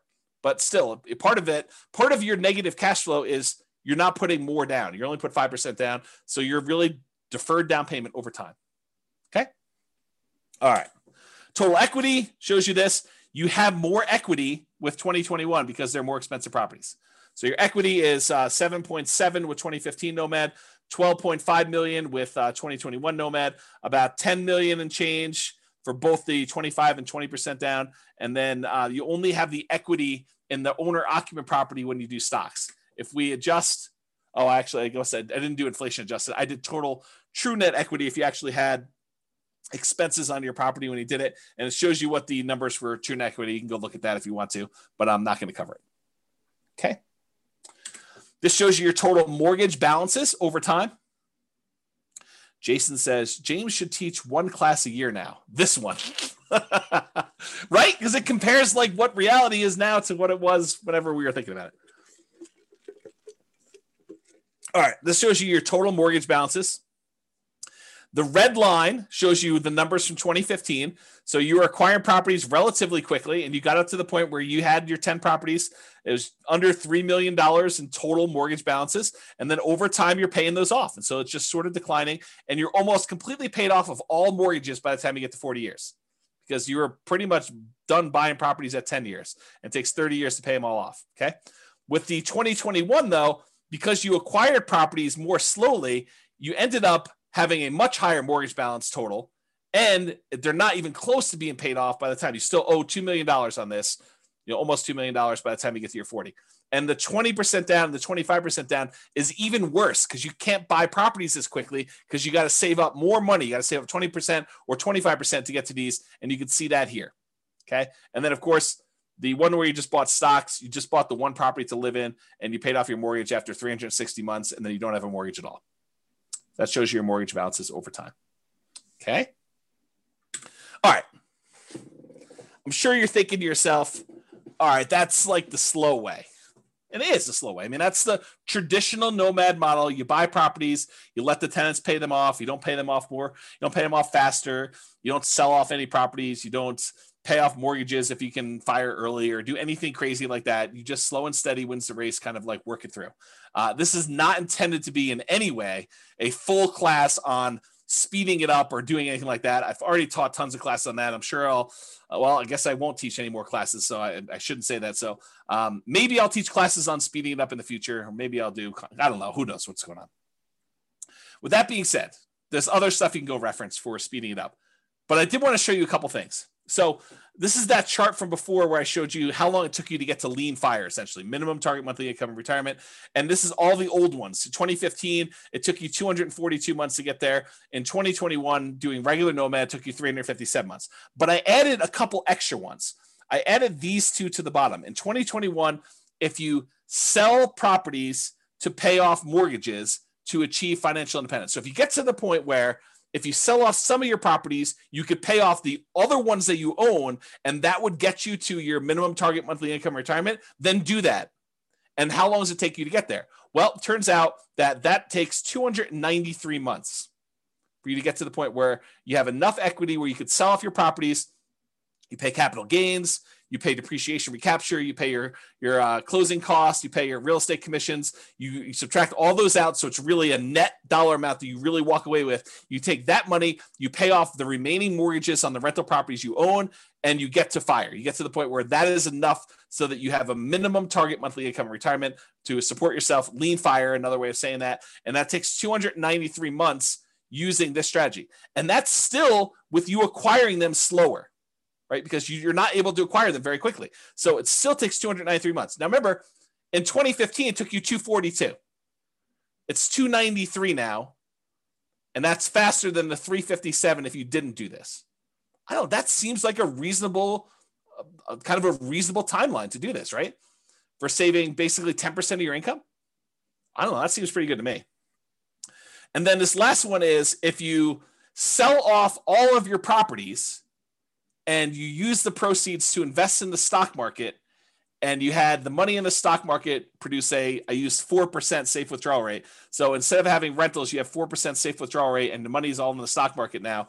It takes you 291 months to get to the point where you have enough equity in your properties after capital gains, depreciation recapture, closing costs or transaction costs, real estate commissions. So the net you take away, you put into the stock market, and if you took a 4% safe withdrawal rate, that would allow you to have your minimum target monthly income for retirement. It took you 291 months to do that. Okay. Which is a couple months faster than selling off some properties to pay off the other ones and do it with rentals. Some people would prefer to have free and clear rentals when they retire. Some people would prefer to have their money in something else like the stock market. And it could be anything else. I just happen to use the stock market as an example. Okay. Any questions on this? Now, this one is the minimum target monthly income retirement. This is lean fire. This, though, is your ideal target monthly income in retirement, which is a higher dollar amount. I think I use $10K a month. I think I use $10,000. I think this is I think this is the point to get to $5,000 a month. I think this is the point to get to $10,000 a month. And you can see that how long it took you in 2015, 353 months in order to get to your 10K a month income, passive income, versus 2021 took you 417 months to get to 10K a month of passive income. And then here, the sell off the properties and achieve fire, it actually took you longer to do it, 428 months, and it took you longer, 460 months to do that. So it would have been better for you to just do the traditional plan here and get there. Okay. All right. Which, by the way, makes sense because you sold off your properties much earlier so that you could retire earlier. Like, I don't want to leave this here and have you guys think, well, why would I do it then? Because you actually got to retire at month 293, and then you still achieved 10K a month income by month 428. So it's a little bit longer to get to your 10K a month, but you still got to retire earlier than you did before. That's why you'd still do it. Okay. In case that wasn't clear. All right. So, actually, someone who is on, I won't name their name, would appreciate this. So a client of mine reached out to me. Let me answer the question and then I'll come back to the story. So Cece says, why was it slower for the 10K per month? Because it took you longer. It took you this much time in order to get to the point where you had $10,000 a month coming in. This is the amount of time it took you to get to $5,000 a month coming in. So you got here, and then you still need to go a long ways to get to 5K a month more. And so that's why it took longer to get there. If it's not clear, ask me at the end for questions. We can talk about it some more. All right. So I had a client reach out to me, and they had said, hey, I always was interested in these, condos in Heather Ridge. It's a certain neighborhood in Fort Collins, kind of a lower price condo, a very inexpensive condo in Northern Colorado. And so I thought to myself, why not show what these lower price condos are in Northern Colorado? Because, some people are scared away. They're like, man, I don't know. I can't afford, income wise, a $440,000 property, James. I don't know. Maybe I'm crazy, but I can't do it. No worries. So here's lower price Nomad, right? So there were 9 condos listed or sold in Fort Collins, in Heather Ridge in 2021, in the last 6 months of this year, in what probably is the hottest, craziest market I think I've ever seen. There were 6 properties that were for sale. The 1-bedroom version sold between $163,000 and $180,000. A lot more reasonable, even more reasonable than the 2015 Nomad book. The 2 bedrooms sold between $210,000 and $225,000. Still less expensive than this. And so here are the return on investment quadrants. I think this is the 1-bedroom one. This is the 2-bedroom one. I just did Brian's spreadsheet to kind of show that. And so you could see this is the appreciation. This is the appreciation. This is the cash flow numbers. It's still negative cash flow. This doesn't solve your negative cash flow issue because the rents we're getting on these is commensurate with a 1-bedroom or a 2-bedroom. Okay. So the cash flow is still negative, but it's a lot less for you to get in. It's 5% of these prices instead of 5% of 440 to do it. Okay. So I guess what I'll talk about this is, the overall return, I'll do that and I'll talk about what I want to talk about. So the overall return was 45.3, still pretty good. And this return was 50.7. Not bad at all. And so what I was going to say is this, right? And this sort of relates to what's coming about the learned helplessness, but I'll say it here and then maybe I'll give you a break and I'll come back a little firmer, a little harsher, a little bit more direct later on when I talk about learned helplessness and some of these things. So here's what I'll say. Start where you are.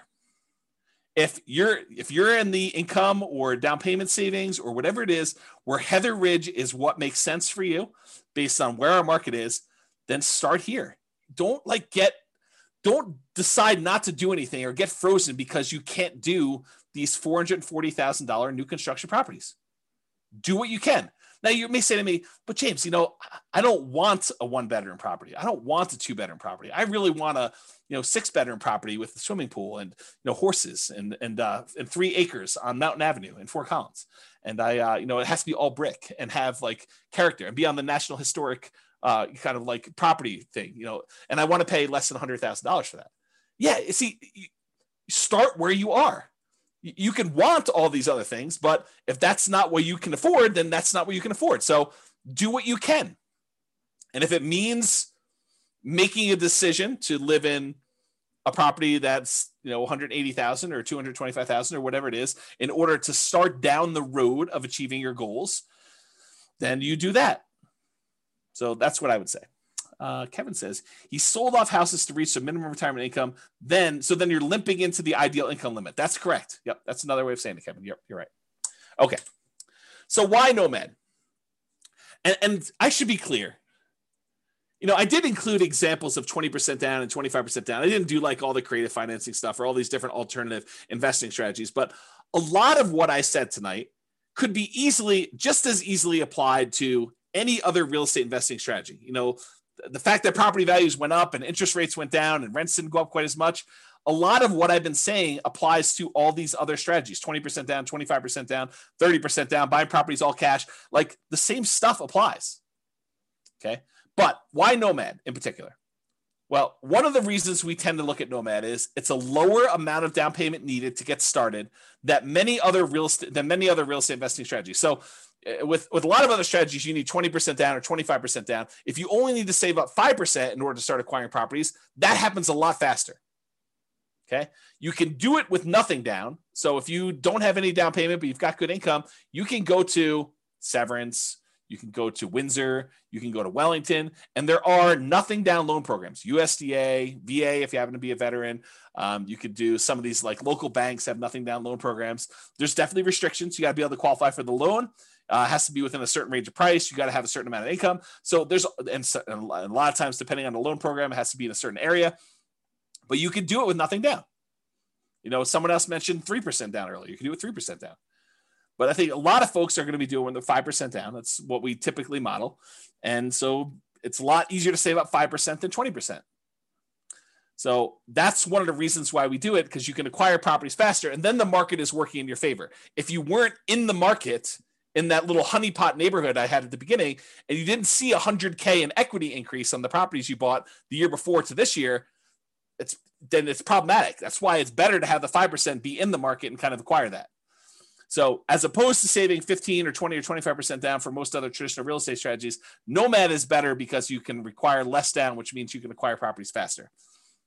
The other nice thing I think about Nomad is you do it once, you buy a single property, you catch your breath, you evaluate, you take a year off, you decide what you want to do, you study, and you can make a decision. Should I do this again? Or I was crazy. I don't know what I was thinking. James must have kind of talked me into some crazy voodoo magic, and he doesn't have to do it, which I'll say this too.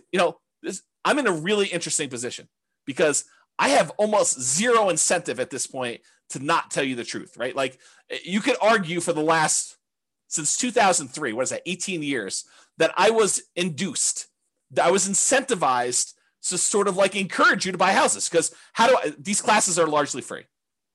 I may charge for them in the future. So if you're listening to this, you paid money for it. Thank you very much. But at the time we're teaching them, they're free right now, right? And the reason why they're free is I was educating you, providing you great information and tools and resources with the hope that some small percentage of you would decide to buy a house with me as your real estate broker, and I would make $7, $8, $9, $10, $13, $15,000, whatever it was. 3% of whatever the price of the house is pretty typical in our marketplace. So go ahead and multiply that out. $400,000 property. I was being paid $12,000 to help you buy a house. That was incentivizing me to encourage you to buy properties, right? This is like not a secret. I mean, it's not like hidden. It's not something I always talk about, but guess what? I'm taking a sabbatical. So I have like no incentive to sell you on this. I can tell you the truth. And the truth is still what I'm telling you. So it doesn't matter. I'm not incentivized to tell you this anymore. I can tell you exactly what the truth is. And this is still the truth. It's not like I'm being compensated anymore. Okay. All right. Do it once, catch your breath, you evaluate, you decide if you want to do it again next year. That's up to you. You get to choose. You get to look at the market and evaluate, can I get my X percent of the market? Thank you, Bob and Barbie. I do appreciate that. I feel like I've always told the truth, but there is an incentive for me to not tell you the bad stuff. But I do. But there you go. Yeah. Likely story. The timeshare pitch is coming. Oh my goodness. Okay. So you get to decide after you evaluate whether or not you want to do it next year or not. Another reasons why I like Nomad over the other investment strategies is you get better interest rates than non-owner occupant. Just the interest rates are better. There's no due on sale or due on transfer clause issues like if you did creative real estate investing, which you could still do with little down. I mean, it's another little down strategy, but there's other problems with that strategy. And you could typically acquire assets faster if you're saving up down payments when you only have to save 5% than if you have to save 15, 20, 25, which means your acquisition speed is compressed, which means you now have the market working in your favor or against you if the market goes against you. But you typically have the market working in your favor because you have a larger asset base to work from.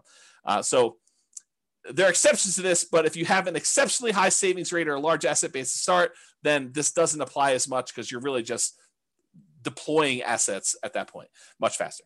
Okay. So we've talked about this concept a lot tonight. What's the alternative if you're not going to do Nomad? And I wanted to talk about this concept of learned helplessness because I think it's relevant. It's probably been relevant this whole time, but I thought this class really drug it out of me, whatever the correct verb tense of that is.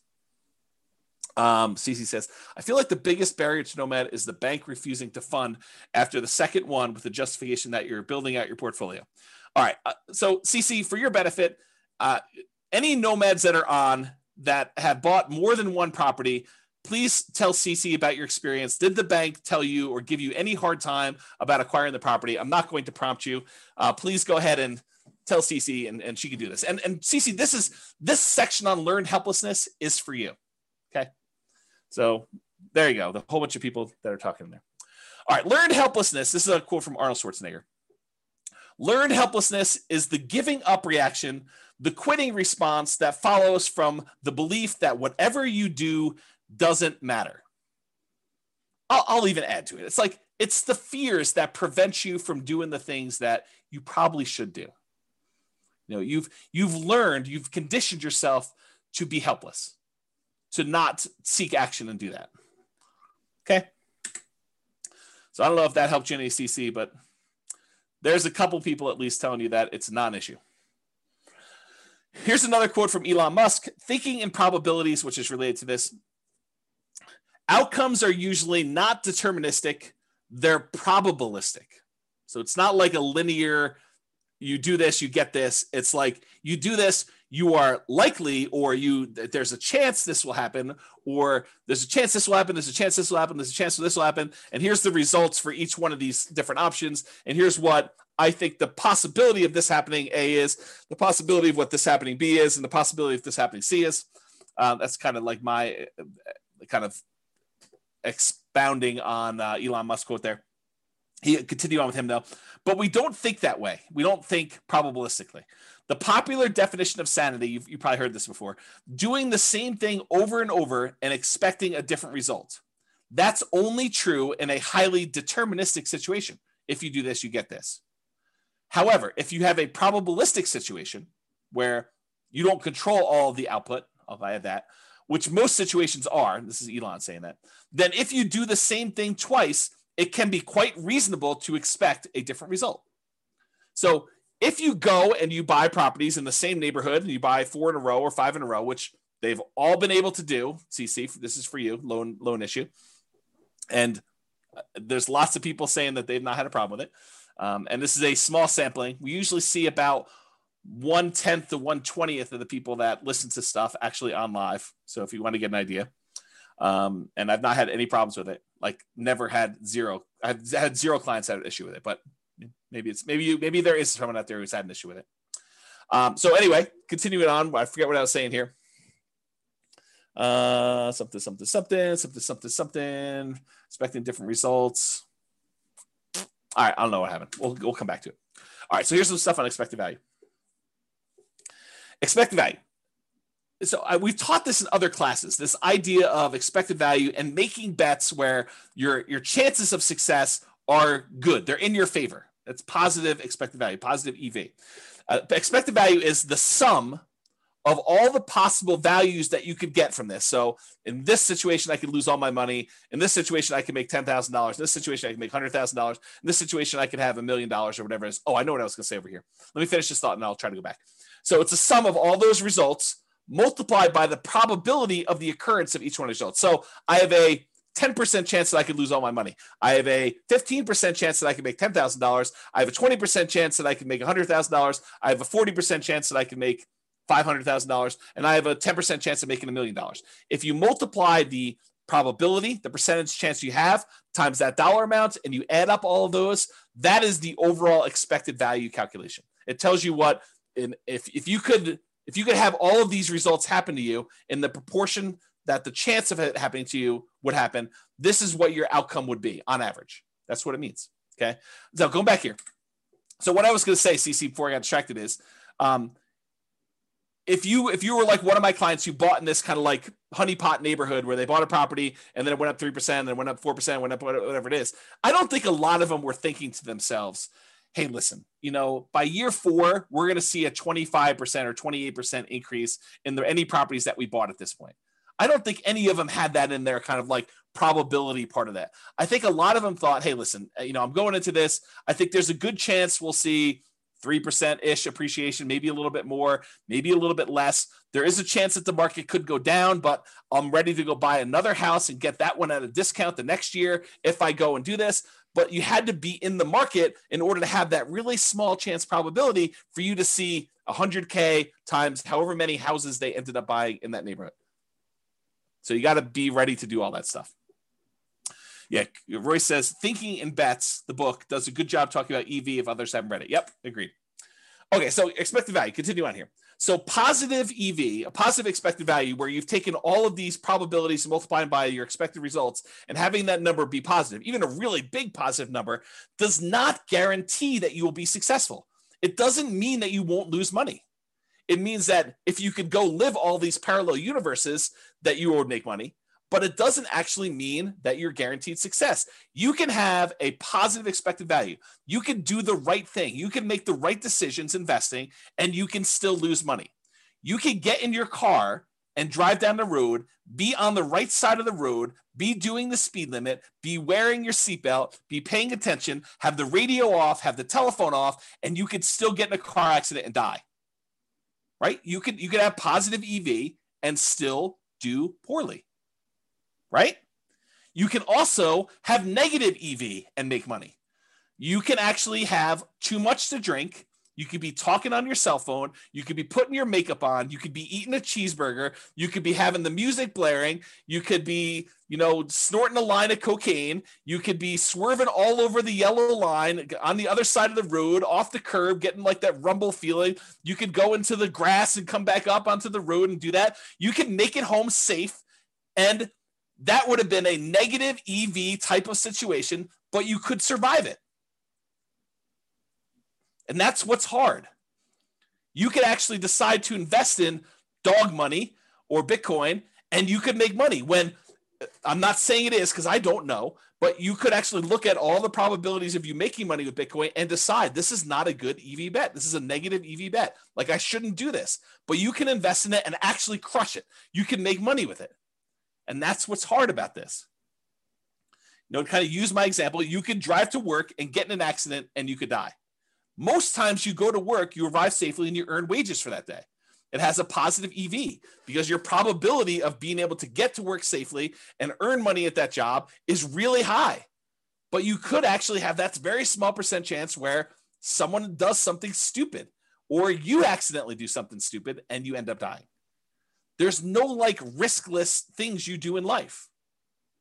So regardless of what real estate investing strategy you're doing, consider what the chances are for a variety of outcomes and what the results would be for those outcomes. And I know for someone who's just getting started, this is really hard to do. It's even, I don't know if it's, I would say this, there's a curve. When you don't know what you're doing, when you're brand new, I think it's really hard for you to estimate probabilities. I think when you have a little bit of knowledge, you think that you can predict probabilities really well, right? You start off and you realize, I don't know anything. You come to my classes for 6 months and you think you know everything and you think you can predict everything. And then when you come to classes for 10 years, you realize you cannot predict everything and you really don't know what's going on. And I think that's the weird curve. It's like, and I think you still need to try and say, there's a large part of this that I really don't know. It could be this, could be that. I don't know, maybe. But I think you come for a short period of time, 6 months, a year, whatever it is, and you think, I know everything. I can predict this very accurately. 10% of the time it's going to be this, 20% of the time it's going to be this, 30% of the time it's going to be this, and I'm good. I know all the probabilities. I know exactly how this is going to go down for me. Maybe. I don't think so. I mean, I don't think I could do that, right? So I guess try to, though. I think it's worth the exercise of sitting down and saying, okay, I'm going to do this Nomad thing. What could happen to me? I could lose everything. Sure. I mean, you get hit by a meteorite and you could die, right? I mean, there's low probability chances that you could do that. Figure out what you think the chance of that happening is. Or this could happen to me, could go up just kind of slow and steady. Or I could see another 28% year, which I think is a really low probability sort of thing, but possible to do it. We could see massive inflation. All these different things could happen. And then look at it and say, does this still make sense probabilistically? Given an infinite number of times to try this, would I be successful doing this?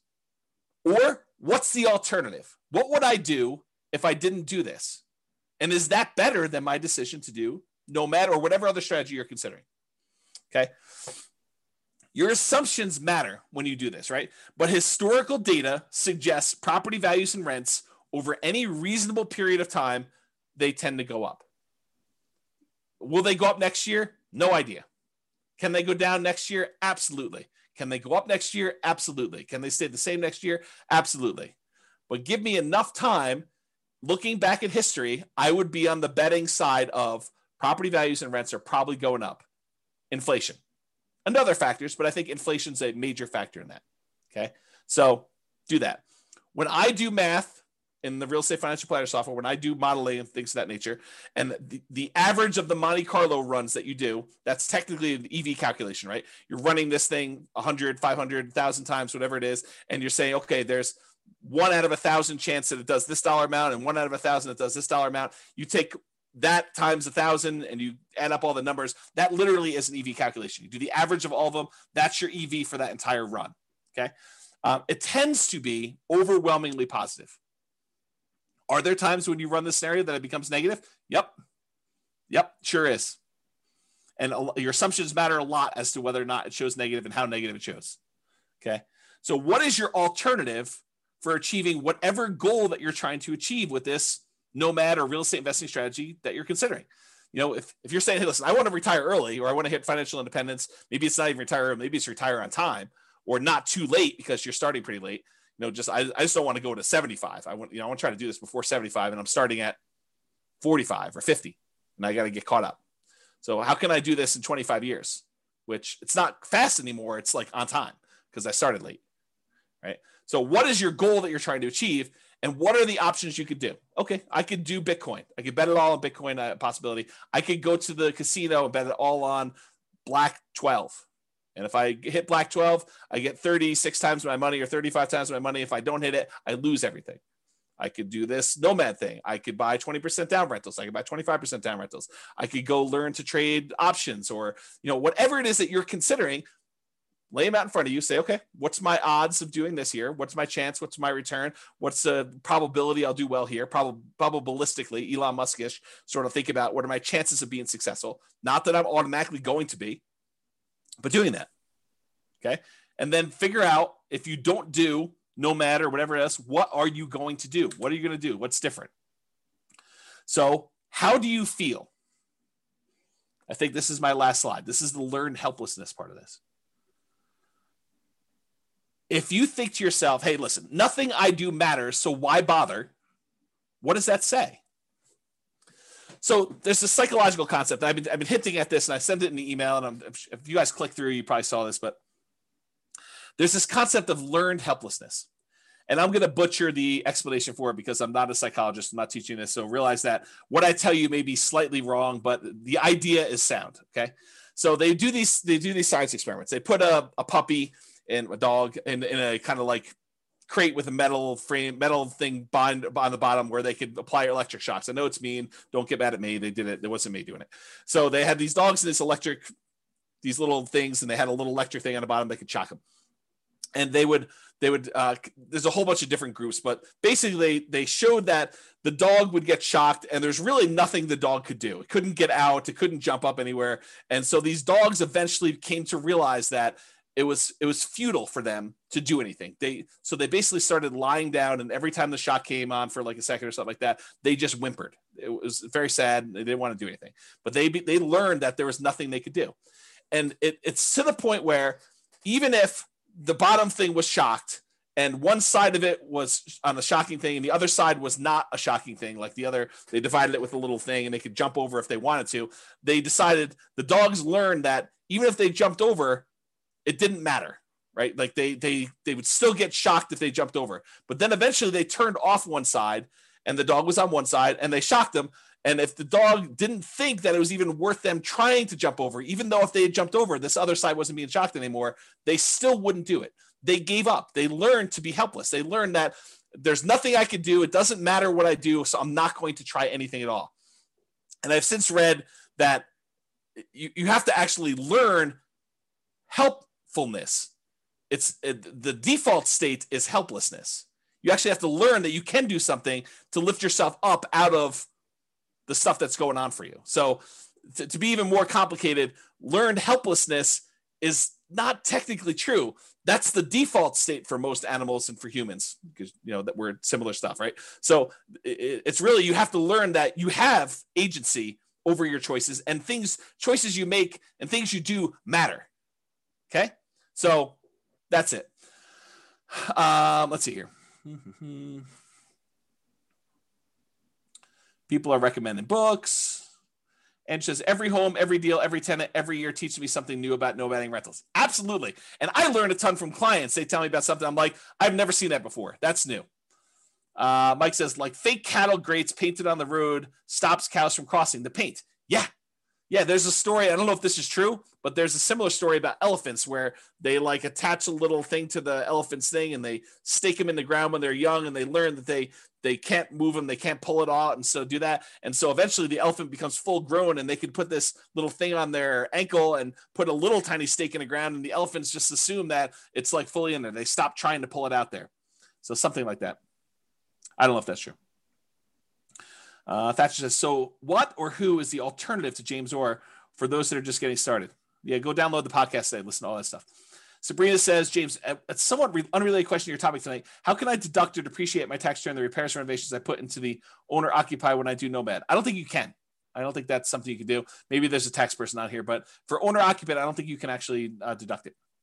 Where he says, I think one of the most powerful mindsets is to know you're going to lose money. Make yourself understand that it's a reality and what you can do to minimize it, and then take action anyways. Keep your receipts and add to the value of the property when it becomes a rental.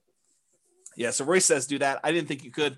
Maybe there's a tax professional on who's willing to share that with you. Otherwise, ask your tax pro. Okay, so continue on with this stuff, right? So how do you feel? Nothing I do matters, so why bother? If you feel that way, that's an issue, right? Like that's going to prevent you from taking action. It's going to prevent you from even trying. So you got to get over that. You got to realize, hey, look, maybe it's a small percentage chance, but if there's a small percentage chance and the reward is big enough, that might still be worth doing. Might I still fail? Absolutely. But what's the alternative? Look at all of your choices and say, I'm going to do something. It may not be a 100% guaranteed result, but I'm going to take action in the one that is most likely to be successful for me. And maybe you choose to do a higher probability with a lower reward because you've believed, maybe incorrectly, maybe correctly, it depends on you, but maybe you believe that that is better for you to have a higher probability of getting a little bit at least than to go for it and to do a lower probability of success, but a much bigger outcome. And you get to decide whatever that looks like for you. If you feel, hey, look, I tried that already, it didn't work. Yes, we all fail at things. I mean, if you listen to the class, I don't remember when I did it. It was earlier this year. I talked about like the 20 stupidest things I ever did or what I wish I knew before I invested in, like before I started investing in real estate. And I was pretty open about like, I've had some significant setbacks and failure. Okay. So I fail. I mean, I make bad investments. I don't always make money on stuff. Sometimes I do things and they don't work. Ask Jason. He'll tell you I do a lot of things that don't work, but I still get up there and do that. And I think the thing is you need to do that too. And you need to be willing to take risks. And, Royce just basically said, I'm going to lose money. Be prepared for that. Rising interest rates are killing all the deals. If ever there was a reason to buy now, it's interest rates are at all-time lows.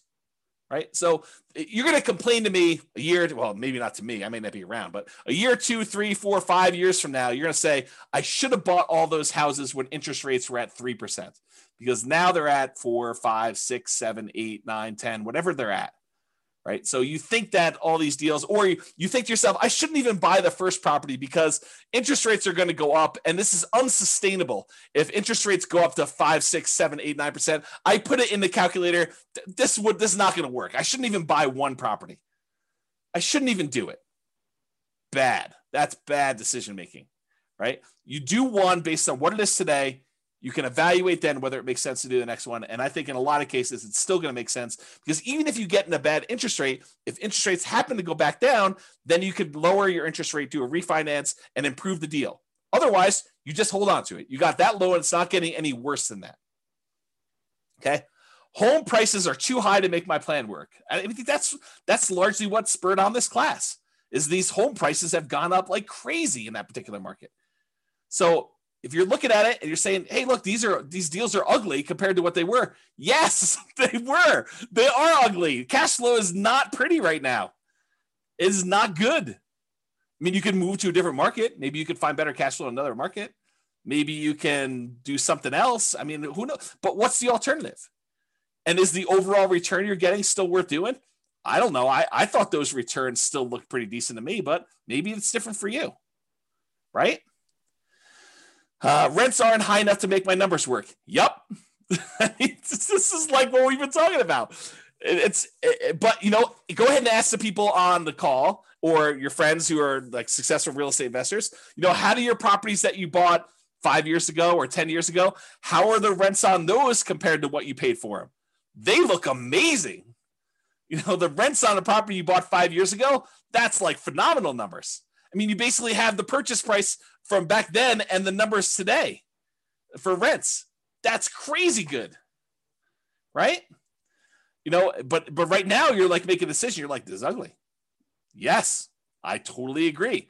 But I think you have to be like the dog and be willing to jump and see, is the other side electrified? And there's a chance, or maybe I push on the wall, or maybe I bark and they'll let me out. I mean, who knows, right? You got to try something. And if that doesn't work, you got to try again. There's like the famous thing. I think Tony Robbins sort of made this famous, but that's where I heard it from.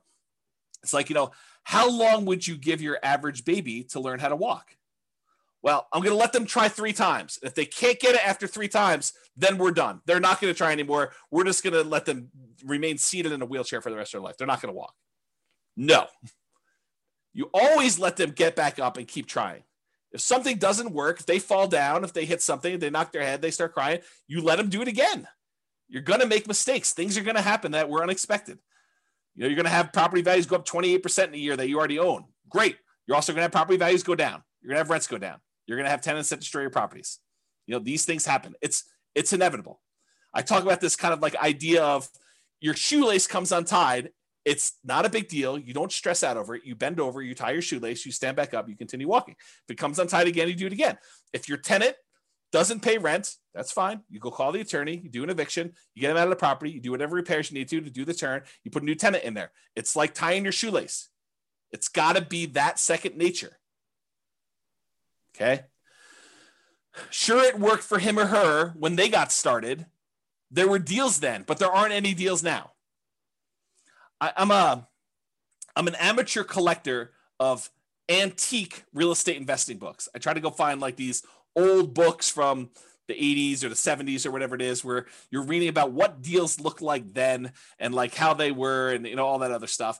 And I look back at all these old books and they had the same problems we had. It's like trying to make properties cash flow and all these different like gyrations that they're going through in order to get a property to cash flow. When you're in an interest rate market where interest rates are at like 17% or 18%, you're like trying to figure out how to make a property cash flow. It's the same thing we're dealing with today. It's just the different end of the deal. Instead of having 18% interest rates, now we got prices that are like 10 times as high as they used to be back then, but interest rates are like 1/7. Right? Yeah, there isn't anything new under the sun. It's all the same stuff. Okay? It's just different variations, different rhyming schemes on the same song. Okay? So you can't like look back and compare yourself to, oh, I wish I was James's client when they bought into this neighborhood and they did it. They didn't know they were getting that deal when they signed up for this. They thought maybe I'll do 3% a year. Maybe the property values would go down. I mean, back then the market looked frothy 5 years ago. Like we thought we might be at a peak. We thought, hey, look, I don't know if this is sustainable. Market's been going up for a while. This was not like the beginning of an uptrend. This was like in the middle of a hot market. And they started buying. They're like, oh, I don't know. Maybe it'll continue to go up. Maybe it'll go down a little bit. We really don't know. They had risk. I mean, if anyone's willing to share, because I know there are some clients that were in those neighborhoods at that time, or even other neighborhoods, like, were you a little bit fearful then? Like, did you have, I don't know what was going on in the market. Maybe the market will go down. Was it risky for you? I think it was. Like, did you have these same fears where, yeah, I mean, I wish I had started 5 years ago when these numbers were better. I think even then, 5 years ago from today, people were thinking that. That's what my experience has been. The market is moving too fast for me to make this work. Yeah, I totally. This happens all the time. Market's moving fast all the time, Yeah. See, yeah, even Eddie's like, I had to bid over asking on both properties, so was scared to hell. Totally, right? It was like fearful. Like we didn't know what was going on there. Jason's, I thought it was insane what I paid for a Michigan in severance in 2019. But now, yeah, Jason's like, it looks really cheap. It's like, I should have bought 10 of those things. We don't know. And at the time, everyone was in fear. Yeah. Yeah. Other people are like, amen, Jason. Always risk. Not worth doing if it's a slam dunk. Yeah. Prices or rents are going to fall. I mean, how many people think that the market's it's too bubbly? I mean, I'm going to step on my own toes for the class coming up, but are we in a market bubble? Is the market going to crash? I don't know. No one knows. So could prices come down? Could rents come down? Sure. But if you're buying today and then prices go down, you get to buy at a discount the next one. If rents go down, great. You get to buy at a discount the next one. You're kind of like buying down into the thing, and then eventually things turn around. Yep. I can't save down payments fast enough. Yeah, I hear you. It's always hard to save down payments. I definitely struggle with that. I struggle with that today. Right? I mean, I don't have infinite money. And I like having really big reserves. So I still have problems with that. And so do a lot of other people. You know, my wealthiest clients I have all have challenges with that. It is not a poor person challenge. So get over it, because it's not unique to you. Got to do stuff about it. All my wealthiest clients, they do stuff about it. They're actively trying to figure out ways to increase the money that they have to invest. It's an ongoing problem. I can't find deals. Yep, welcome to the club. This has always been the case. You know, the only exception I will have is like 2008, 2009, there was a surplus of deals. But no one had confidence. Very few people had confidence to invest during what seemed like the end of the world. The worst real estate market of our lifetime. You know, a massive global real estate depression. There were a lot of deals back then. You know, it was like, what's the best deal? You know, you were like, it was sifting and sorting instead of trying to find what's the least bad deal or what's the least negative cash flow deal, at least in our market right now. I mean, maybe you're in a different market, but what's the least negative cash flow deal I could do right now? Before then it was like, well, there's 14 ones to choose from. Which one should I pick? Yeah. Okay. All right. So that's all I got. I think you got to take action. You got to do something. And you know, you got to realize, you got to recognize and name in yourself, am I displaying symptoms of learned helplessness? Am I not taking action and doing something? And it doesn't have to be Nomad, doesn't have to be 20% down rentals. Do whatever makes sense for you. I don't care. I mean, I'm basically done. I got 1 foot out the door, right? So that's what I will say to you. Do something, figure out what makes sense for you, and try something. Take action. You know, have agency over yourself and your decisions and your actions, and make movements towards something. And even if you're wrong, you can correct. It's easier to correct when you're in motion than to correct when you're sitting in fear and not doing anything. That is all I have. And so goes the third to last class, or the 3 final classes. We're down to 2. Amazing class, very good class. I'm glad you guys like it. Mindset is critical. Well done to keep the movement going. Viva Nomad. Well done. Excellent class. I appreciate it, guys. So I hope you all enjoyed that. Any final questions? You are very, very welcome. Very, very welcome. Great class. Good philosophy. Always insightful. Thanks, James. Amazing. I'll look at all those exclamation points. Thank you very much. Thanks for the class. Love the format info. You are all very welcome. So that is all I have, unless there's no party. No party. I just decided to cancel it. It's like, this is like what I imagine. I didn't quite have the normal senior year. I graduated high school a little early, but this is what I imagine senior year to be like when you're accepted to college, all your grades are in, you've got that like sort of like last week where there's nothing really going on. The teachers have you like wiping down the cabinets in the science classroom and cleaning out the lab desks. And, you know, it's like all that stuff. I feel like that's sort of this last week, like it's sort of like you're ready to go. And the weather is not helping. It's like triggering all those nostalgic sort of summer break sort of thing. So I think I'm sure sort of no ice cream. I might have ice cream tonight. I got ice cream downstairs, but probably not. So I want to sign your yearbook. Oh, that's pretty funny. I don't think I bought any yearbooks. I probably signed some other people's yearbooks. It'd be interesting to see what I wrote to some of these people in their yearbooks. I don't remember any of that, but yeah. We'll have to see. Oh, you guys are all begging for the final class. I don't know. We'll have to see. We'll have to see how it goes. Right now, there's no class. I decided to cancel it in a fit of just, yeah, I'm done. But we'll see. Love to see me and celebrate. Oh, man. You do know that I'm an introvert, right? Like, I struggle with that. Like, I don't know, getting out in public and stuff like that. Is this the end of your website, Real Estate Financial Planner? Probably not, Donna. There's a probably better than better than 50% chance that I spin off Real Estate Financial Planner, the software, as a paid business. Because my guess, I don't know this for sure. There's a 10% chance I'm like, done. Everything's done. Close everything down. Never do anything else again.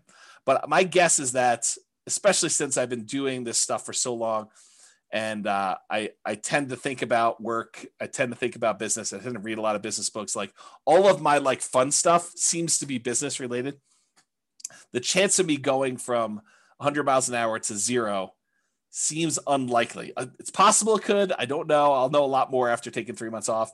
But my guess is that I probably will spin off the Real Estate Financial Planner business as like a separate little entity. It's my guess. We'll see. We could do it at our house. Oh, Bob and Barbie just volunteered their house. Oh, that's pretty interesting. Maybe painting landscapes. I did do a painting. Steve, I did like a Bob Ross class. I have a little thing. I'll have to show it to you guys sometime. It's like a snowscape. You are welcome, Carlos. Thank you a lot, James. Thank you a million for your help and support. I've been learning a lot from you. You're very welcome. Very welcome. Brittany says, just download all podcasts. Wish I found this a long time ago. Yep. Good stuff, right? Ray says, we'll call it Beers with Barbie. I'm in. Oh, that's pretty awesome. Just stay on a teacher schedule. Take your summer off. There's a possibility. There's definitely a possibility. The challenge, Nick, is this, right? Like the monetization for teaching the classes is actually brokerage. And it's hard to be like part-time brokerage. It's tricky. Because if you need something and you're like, oh, but I'm buying in January this year. And I'm like, oh, I'm taking January off this year. That's hard for you. It's tricky to do that. So I don't know. The goal is you take the tech startup journey. Jason, I don't want to give up ownership. I don't know. Maybe I'm too stingy. You and I will have to talk about this on the cruise. Yep.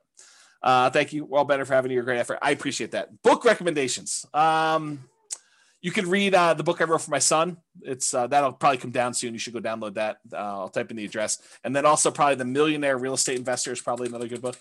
But here's the book I wrote for my son. You can go download this for free. That's probably a good starter book. I would probably do 2 of those. Bob Barcy, I can't tell you how much we've learned from you. I appreciate that. That's very nice. Very kind. All right. Well, because I'm getting mushy with all the love fest, I think I might go. 3K Nomad book is worth reading. Yeah, the 3K Nomad book is probably worth reading if you're planning on doing lease options or you want to get a better nuanced understanding of Nomad stuff. That's probably worth doing too. I don't know if that's available on the podcast or on the website. There is a 2-hour version of it taught. There's several of it, but there's one on the podcast. You just go listen to that. I'd go download the podcast episodes like right away. I don't know if it's on Amazon, Jason. I really don't. But you all should go download the podcast episodes because they are probably coming down. So please do go download those, enjoy those while you can. There's like 100 of the 300 classes or whatever it is that are there. And I might do burrito pricing on classes and release those over time. So there's a possibility that you'll see you could buy a copy of an old class for like $12 or something like that. Basically the cost of buying a burrito. All right.